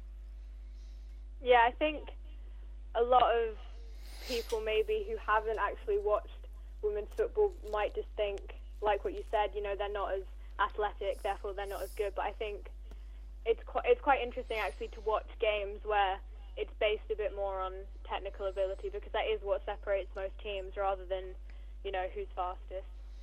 Yeah, that's a really interesting point actually, and I think the corollary of that, Hannah, is that unlike in the men's game, you can't necessarily blunt that out just by being more physical and just pressing them more and so basically it's the kind of, I mean, if you like, it's the classic kind of Barcelona type team versus a classic English team. Well, we'll just be more aggressive and physical than them and kick them off the ball. I would imagine that's less likely to happen in the women's game, isn't it? Because basically you're not really going to, it's not a question of being out-muscled. They have to basically out-skill each other. Would that be a fair point? I think obviously player for player there are quite a few. I mean, Millie Bright for Chelsea, I mean, she's a absolute beast in the middle. She'll shove anyone off the ball. Right. But I mean, as a team, definitely, I think it is more about finishing, passing, that kind of thing, more than just running past people. Hannah, who's your favourite player in the team? I think is between two, either Fran, obviously, because the reasons I've already said, or Beth England, because I always like the players, that are really hard-working. And I feel like she's come into the squad from a WSL2 team, actually, and she's made a really good impression. And she's one of those players that, you can always rely on to work hard, even if, the game's not going in our favour necessarily. Okay. And who's your favourite in the men's team? Oh, good question. Probably John Terry, just because, he's been in the team so long, and when I play centre-back as well, so I admire him, as a leader, as a player, everything, really. So you play regularly, do you? Yeah, I do. Yeah, I play senior football, which is quite difficult to balance with WSL games as well, but I always prioritise Chelsea. Good for you. I'm glad to hear that. I hung up my boots a long time ago, you'll be relieved to know. So one of the things that I do know, of course, is that I think the Chelsea ladies are going to move out to Kingstonian's ground, aren't they? Ultimately, yeah, hopefully. Is that the plan? I think if we finish that deal and get that sorted, I think that is the plan. But nothing sort of official has been confirmed. So. No, it's still kind of, the deal's all being worked out, isn't it? But I have heard that, I mean, basically the academy and ladies are going to play there. That's the idea, isn't it? Yeah, I think so. I mean, that will be good, actually, because, I mean, that's a real hotbed. I mean, I'm not saying that Staines isn't, but, I mean, Kingstonian's quite a hotbed of Chelsea support, so I think you might even get more support there. It's a decent little ground, actually, as well.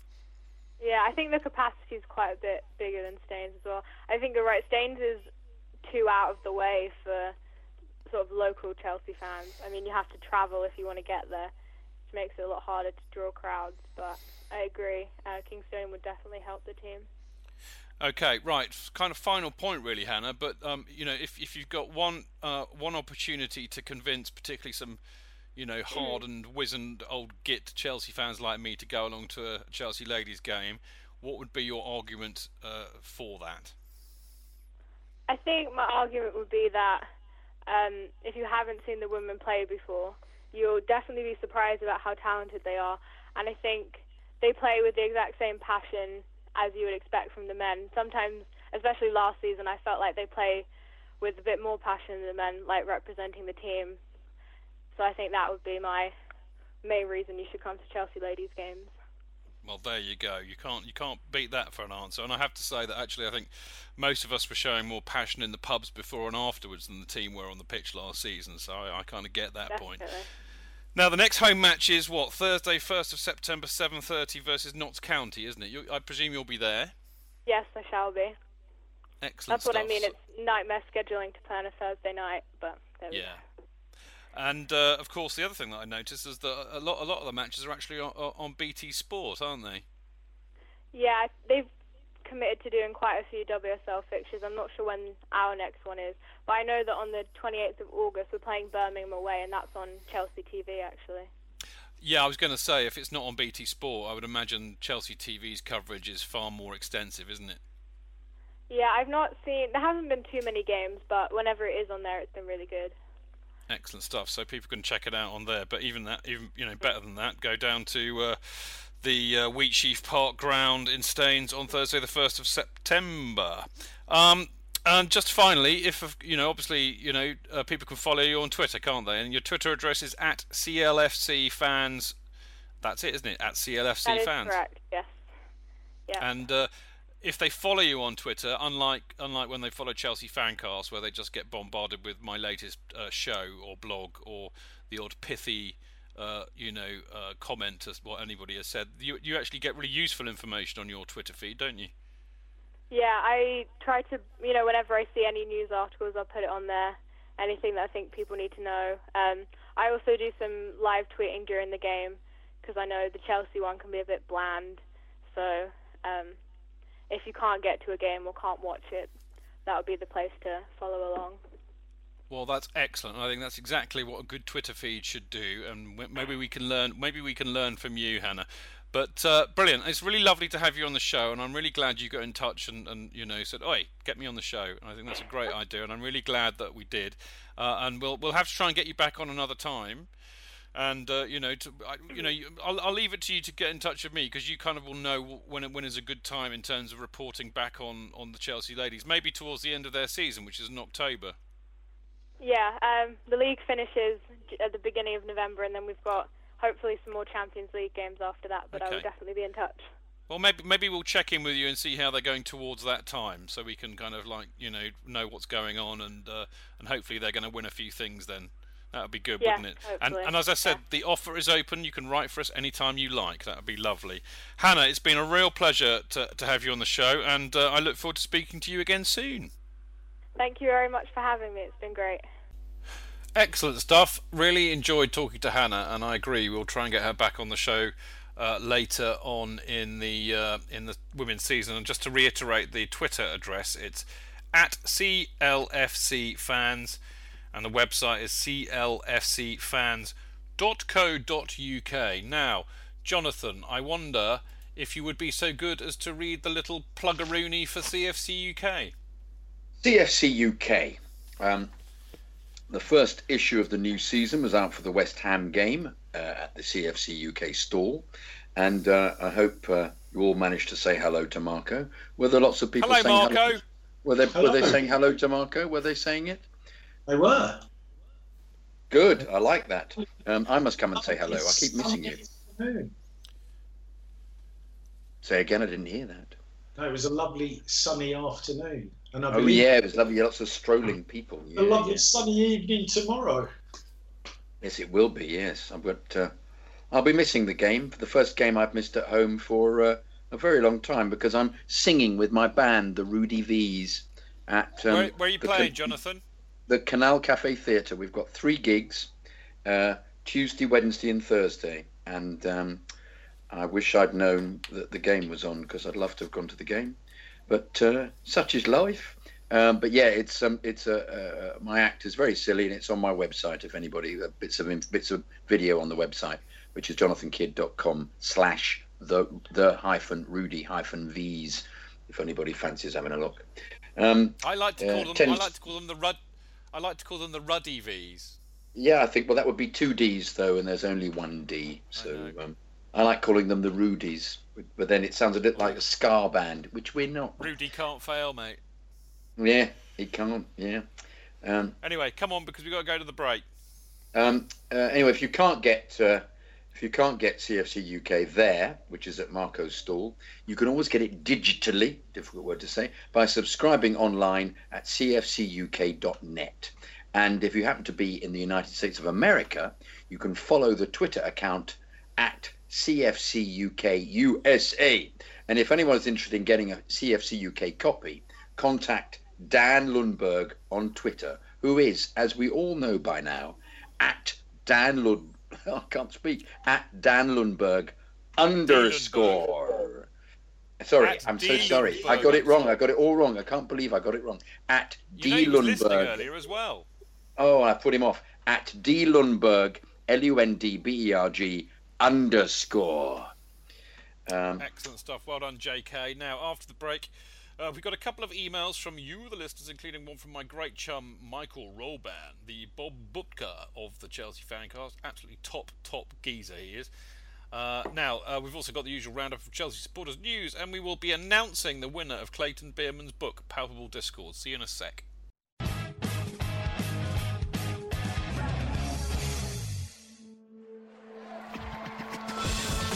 Real fans, real opinions. I'm Jason Cundy, and you're listening to the Chelsea Football Fancast. Up the Chelsea! Footballfancast.com.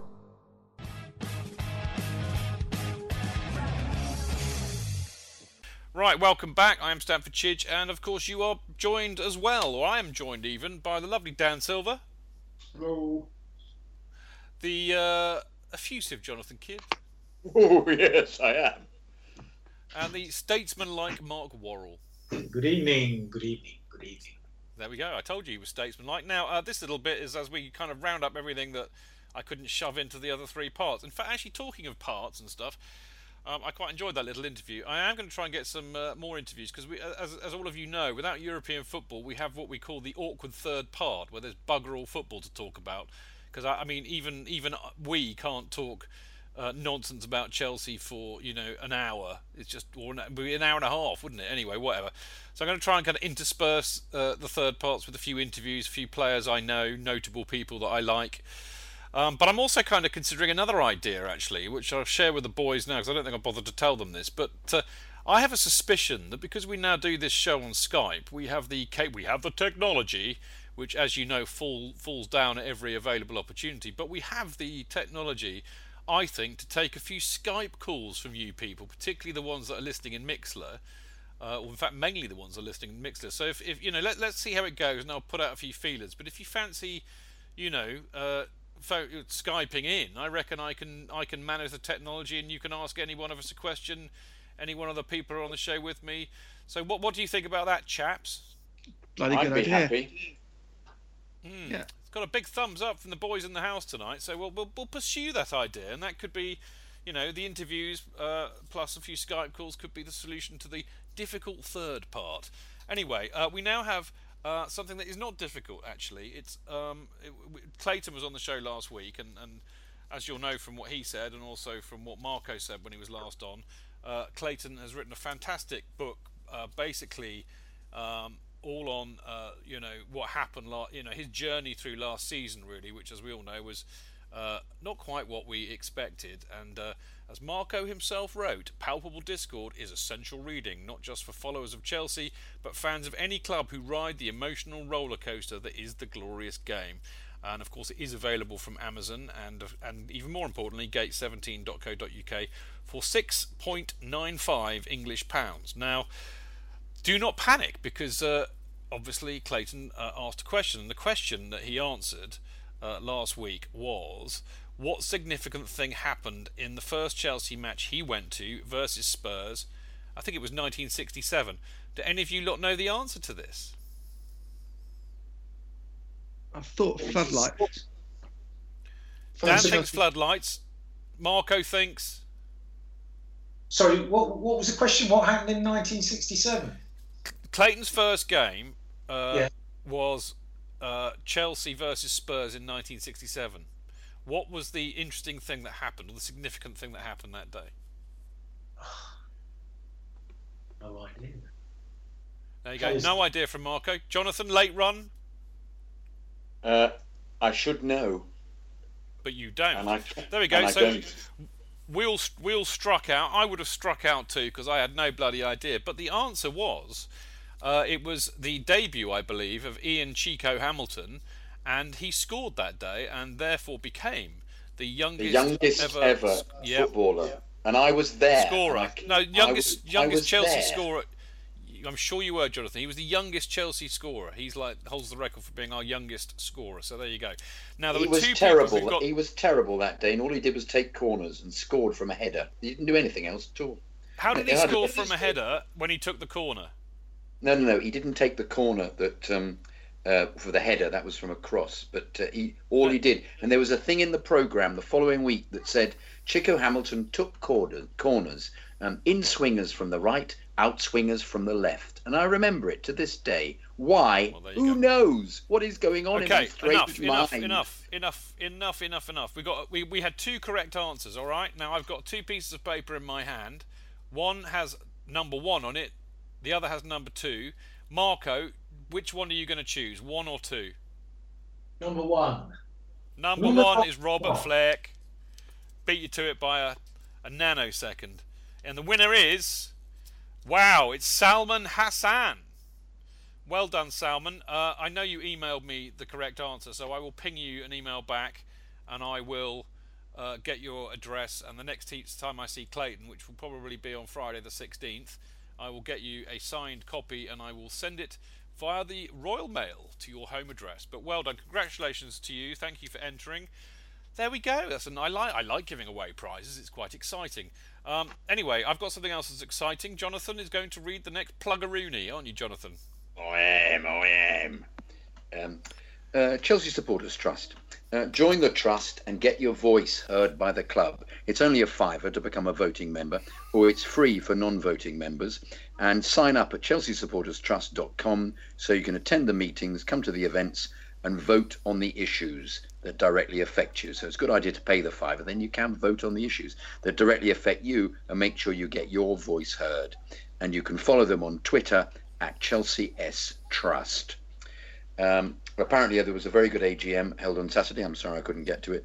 And there's a podcast 13th, of wasn't that. it, a couple of weeks ago. Sorry, mate. Oh yeah, it was. It wasn't. Yeah, no, that's right. It wasn't. It was. Yeah. When was it? A couple of weeks ago, wasn't it? Yeah. The podcast of which is now available for a listen on the SoundCloud account or from chelseasupporterstrust.com. And the trust is now entering the election period for the new board, as there are 9 members standing, and the vote will be an affirmative vote. So each member standing needs to get 50% to be elected to the board. So if you are a Chelsea Supporters Trust member, vote early and often, as Dr. Mart used to say, amongst other things, of course, yes. That was about the most sensible thing he ever said, to be fair, wasn't it? Yes. I miss him. The first meeting of the newly elected board will be in early September. There we go. And Dan, who is with us tonight, has stood for election in the on the board. I can't say any more than that, otherwise I break election rules, which is basically you're not allowed to canvass or anything. But I'm just telling people out there that Dan's stood for election, as have I, of course. Now, CPO, another organisation that we love, respect and admire. And if you want to own a little bit of Chelsea, if you want a little bit of Chelsea, buy a CPO share. Kind of almost works, doesn't it? I used to love that song back in I think it was the 70s, wasn't it, guys? If you want a little of... a lot of chocolate on your biscuit. If you want a lot of aggro at your if you like a lot of aggro with your football, join our club. Oh my God, Chidge, I never knew that one. I used to sing it, I saw you. Anyway, going back to the CPO, if you want to own a little bit of Chelsea and protect the future of the club, go and buy a share in the Chelsea Pitch Owners, who own the freehold of Stamford Bridge and whose aim it is to ensure that Chelsea Football Club will remain playing football at Stamford Bridge. Now, to find out how to buy a share for around £100, email info@chelseapitchowners.com, or check out chelseafc.com/fans/Chelsea-pitch-owners and follow them on Twitter @pitchowners. Now, talking of interviews for the awkward third part, I think I haven't organised it yet, but I've been talking to Charles Rose, who's a lovely chap. He's the chairman of the CPO. He also writes in the CFC UK fanzine, but I'm going to try and organise getting an interview with him to talk about all the CPO.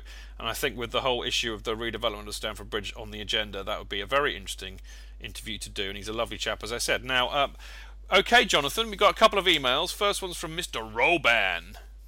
Roban. There's an email from Michael Roban in Los Angeles, from LA.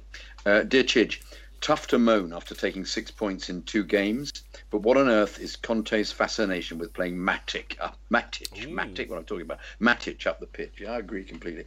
Isn't it bad enough we have a left back and right back playing out of position? I understand the idea that he's a defensive midfielder that can win the ball further up the pitch, but what's the point of having a player that can win the ball but has no idea what to do with it when he gets it? Matic looks painfully uncomfortable playing up the pitch, and his removal for Fabregas not only changed the outcome of the match, but also the texture, and immediately Chelsea became a far more dynamic side. It's what we've been talking about, isn't it? Yeah, totally. Please tell me this Matic experiment will come to a quick close now. Quite frankly, Fabregas should start. Ooh, and Loftus-Cheek seems more than capable of providing cover. Interesting point, because what has happened to Loftus-Cheek? More than capable of providing cover. Been on the bench every game, mate. I know, but I'm saying it's in his starting role, which appeared to be the point that Abramovich made last year, wasn't it? That he wanted him to play. That was why Gus kept playing him. Quite frankly, Fabregas should start, and Loftus-Cheek seems more than capable of providing cover and an occasional start in that role, and offers far more than Matic, who with Kante now in the defensive mid role and Mikel coming back from the Olympics. Good point, Mikel. What's going to happen with him? Surely looks like surplus parts to me. Also, I believe CFC could make a lot of money selling the seat right behind Conte to the highest bidder every match. Who wouldn't want the chance to get a hug from Conte? Yeah, the guy who got the hug in the West Ham game was a large bloke at the front. Must have been absolutely delirious with joy. Perhaps the club can use the hug money to finally buy a proper left back. Hashtag Branner to Milan, Matic to Juve. Fantastic. Very good. That's uncharacteristically grumpy from Roban, I have to say. And for those who don't know what I'm talking about, I mean, I know Mark knows Michael. I can't remember if Jonathan met him, and I don't know if you were around with us when Roban. Roban used to come on the show a fair bit, and I actually did I have to say this because I know that they'll be listening. Well before London is Blue Pod did a live show during a Chelsea US tour, I did one. Although it wasn't really very live, but I did it in the Fox and Hounds in Studio City with Roban and the lovely Paul Crowder, who I know a lot of the guys that I know and love know well, and also, would you believe it, Steve Cohen, who used to do the World Soccer Daily show and then got himself into big trouble by offending the Scousers. Who knew? Anyway, so there we go. Hopefully Roban will be coming over for a weekend of mischief with your Uncle Chidge, where we intend to watch live sport, gamble heavily and drink ourselves into oblivion, and then possibly round it off with a curry.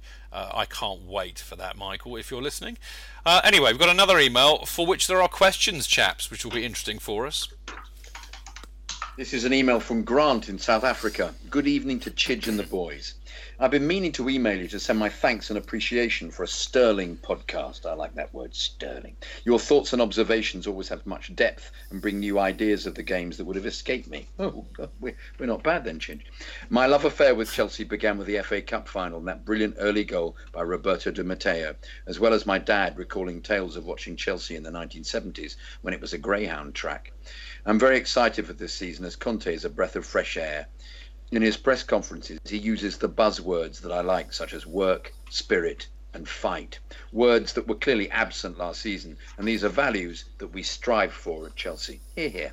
His passion from the West Ham was contagious, and I think the fans will pick it up.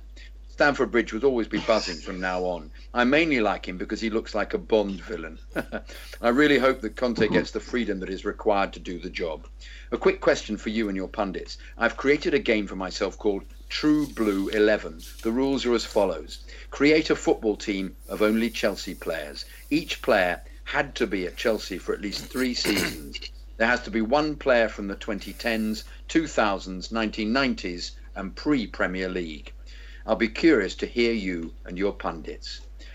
My team is as follows. 4-3-3. Cech, Ashley Cole, John Terry, Marcel Desailly, Dave, Lampard, Makelele, Terry Venables, Peter Osgood, Didier Drogba, Gianfranco Zola. Keep up the good work. Up the Chelsea. Grant, South Africa. Well, thank you, Grant. Good to hear from you. That's quite an interesting question, chaps. Actually, do you know what? That reminds me of Joe Tweeds does this a lot on Twitter, doesn't he, chaps? I've seen him do that. And as a result, I have a team, because I found out what I tweeted to Joe last time he asked that particular question. So whilst you're thinking of who your likely team might be, I shall kick off with mine to answer Grant's question. But it is Cech, Clark, Stevie Clark from the 80s, Mickey Droy from the 70s, John Terry from the noughties, Ashley Cole from the 2010s, if you see what I mean, Pat Nevin, Frankie Lampard, Rudy Hullett, Charlie Cook, Gianfranco Zola and Didier Drogba, which I think is a hell of a team, and it's got all of my favourite players in it, which I'm really delighted about, apart from one glaring omission, which is Peter Osgood. So maybe I'll sub out Charlie Cook and put in Peter Osgood, and then I'll be happy, and it'll be a very attacking team. So there you go. That was my effort. Any of you want to have a bash first? I have to think about play that. Play three up front. Drogba, Osgood and Kerry Dixon. Oh, well done. And that's it so far. And then I'd probably find space for Zola, Charlie Cook, and maybe Pat Nevin as the 3 behind. 4 at the back. I'd go with JT, Cavallio, Chopper Harris maybe, if he got there as quick as he could. And Petrescu? Right back, who would we have? Steve Clark, Dan Petrescu? Yeah, Steve Clark maybe, yeah. And goals. I mean, that's why I went, I think it's interesting, isn't it, actually, because I think Marco and me, it's an age thing. We both kind of immediately gravitated towards Stevie Clark. And, of course, we know why you choose Dan Petrescu, Dan, because he's called Dan. Of course, yeah. And he was like one of my favourite players. And he was a fabulous player, Petrescu. Wasn't he just? Jonathan, have you got what a wonderful team that was in the 90s. And there was a season where Torre Andre Flo was outstanding. God, they were wonderful. Torre Andre Flo. At left back. I love that team. I loved them so much. Jonathan, have you got a team for us? No, I can't get it together. I'm sorry. Well, have a think about it, and if you remember, I'd have Jimmy Greaves in it somewhere, just because I saw him play. Man. Yeah, if you remember, try and think about it while we're off air, and then when we're next on air, remind me. I'm sure the boys echo my sentiments here. You know, we've got a guy in our midst who's been going since the 50s, who saw Jimmy Greaves play, which I never did. I would be really curious to get an insight into Jonathan's team and his favourite players. That'd be great. So can you do that for us, JK? Yes, I'll do it. I just want to say, by the way, I don't think we paid enough attention last week. I know it was a very long email. I think we were slightly all losing the will to live. But the Mourinho deliberately trying to get sacked so he could go to United theory is one that we haven't really ever explored much. And I thought it was a really interesting one. I actually spoke to a Man United friend at the weekend who came up with the idea himself without being prompted. And he couldn't put his finger on why on earth the whole thing had imploded. And he said, I think he just wanted the Man United job. So it's interesting how it is out there, that idea. So maybe we'll never know. Unfortunately, I'd be up for unless Mourinho writes a biography, of course, autobiography. Well, exactly. I tell you what, though, what was interesting to see this week. In fact, today actually, I was watching Sky Sports News and. Mourinho's already clearing out the youth from United. They've got rid of that Borthwick Jackson bloke who played 14 times for United last year. You know, and I wonder how that compares kind of like with Ruben Loftus-Cheek, and Mourinho's clearing out the youth. He is going to destroy that club from the inside. So actually, I'm delighted. He can stay there and screw it up for as long as he likes. Dan, very quickly, because we kind of get on really, but have you got any ideas for your team apart from having Dan Petrescu in it? Like Jonathan, I need to think on it. I mean, I think the front three that Marco picked, I'd have. I mean, you've got to have, the spine of the last 10 years. Cole, Petrescu. I think I'll try and tweet it out during the week. Yeah, well, do the same. Do the same as JK. Yeah. You have a think and bring it in next time you're on. I think we should do more of that in the awkward third part. I think we should find some. I've got another idea that we should do. Particularly when we've got older geezers on like Marco and Jonathan. More to the point, older geezers like me, but ones who can remember things like Marco and Jonathan. We could maybe talk about a favourite year or something, or favourite era. Favourite player. I think we should. I think we've got a great opportunity actually this year with the awkward third part to actually talk about some stuff that we never get the chance to talk about. Just as an idea, we could have my Chelsea could interview various people over the third part about Chelsea, what it means to them, their favourite games, favourite players, and have like a whole 20-minute interview with various people that we come across. That's true. We could do that. But it would involve talking to the great unwashed, mate.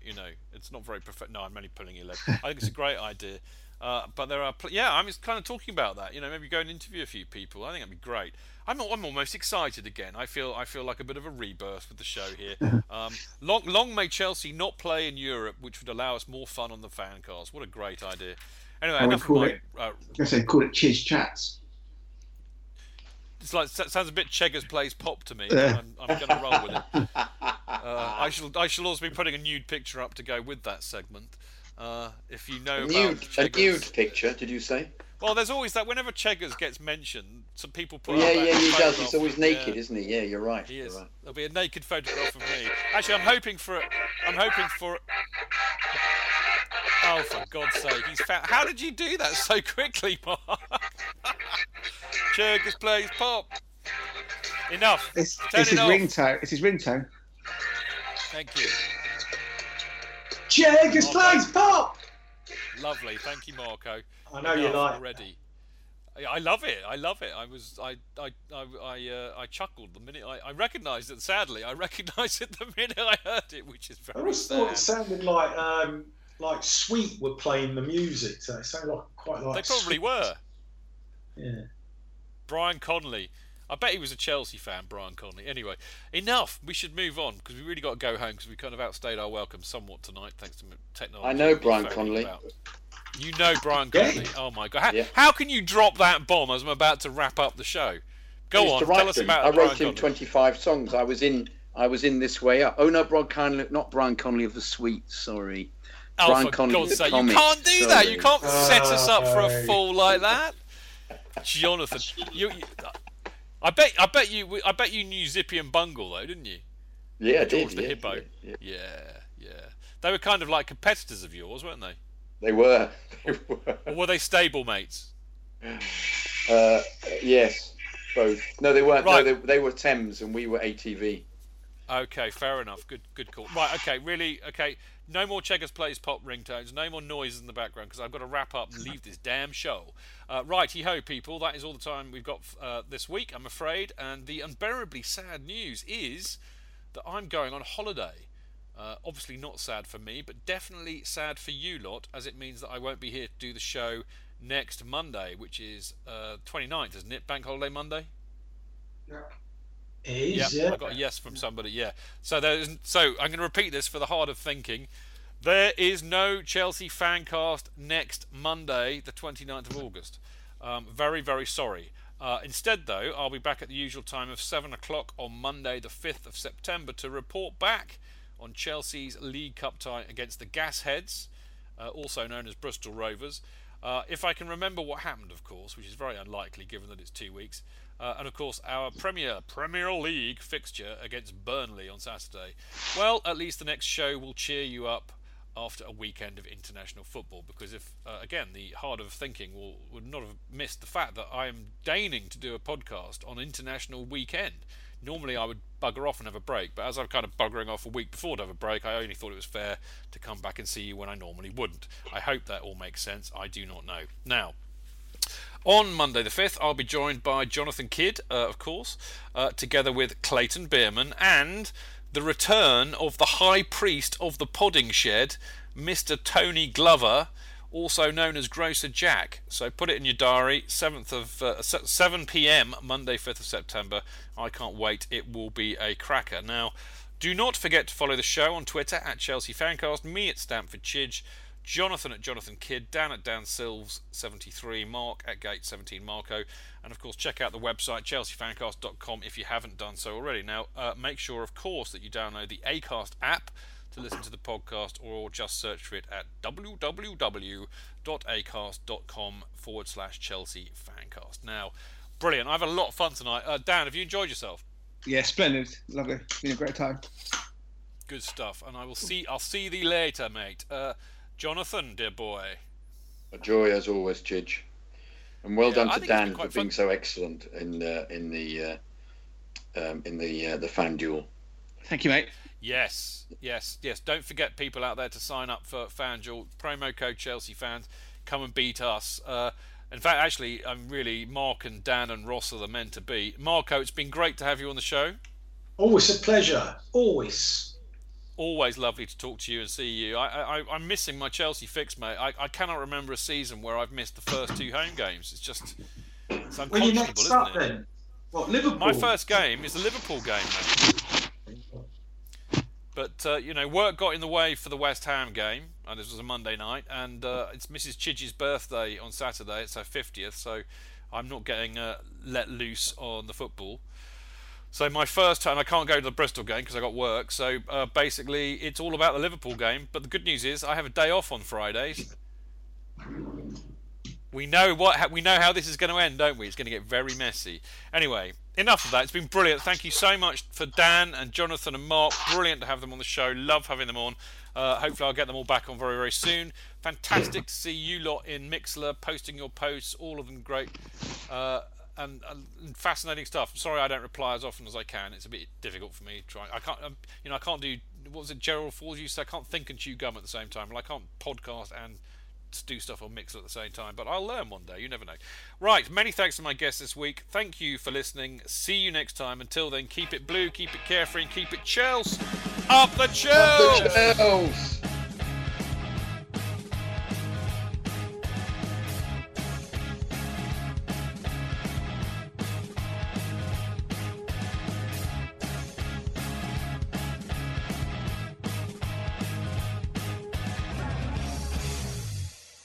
It's the 90th minute. All your mates around. You've got your McNuggets share boxes ready to go. Your mates already got booked for double dipping, and you steal the last nugget, snatching all 3 points. Perfect. Order McDelivery now on the McDonald's app. You in? At participating restaurants, 18 plus, serving times, delivery fee and terms apply. See mcdonalds.com. A lot can happen in 3 years, like a chatbot may be your new best friend. But what won't change? Needing health insurance. United Healthcare Tri-Term Medical Plans, underwritten by Golden Rule Insurance Company, offer flexible, budget-friendly coverage that lasts nearly 3 years in some states. Learn more at uh1.com.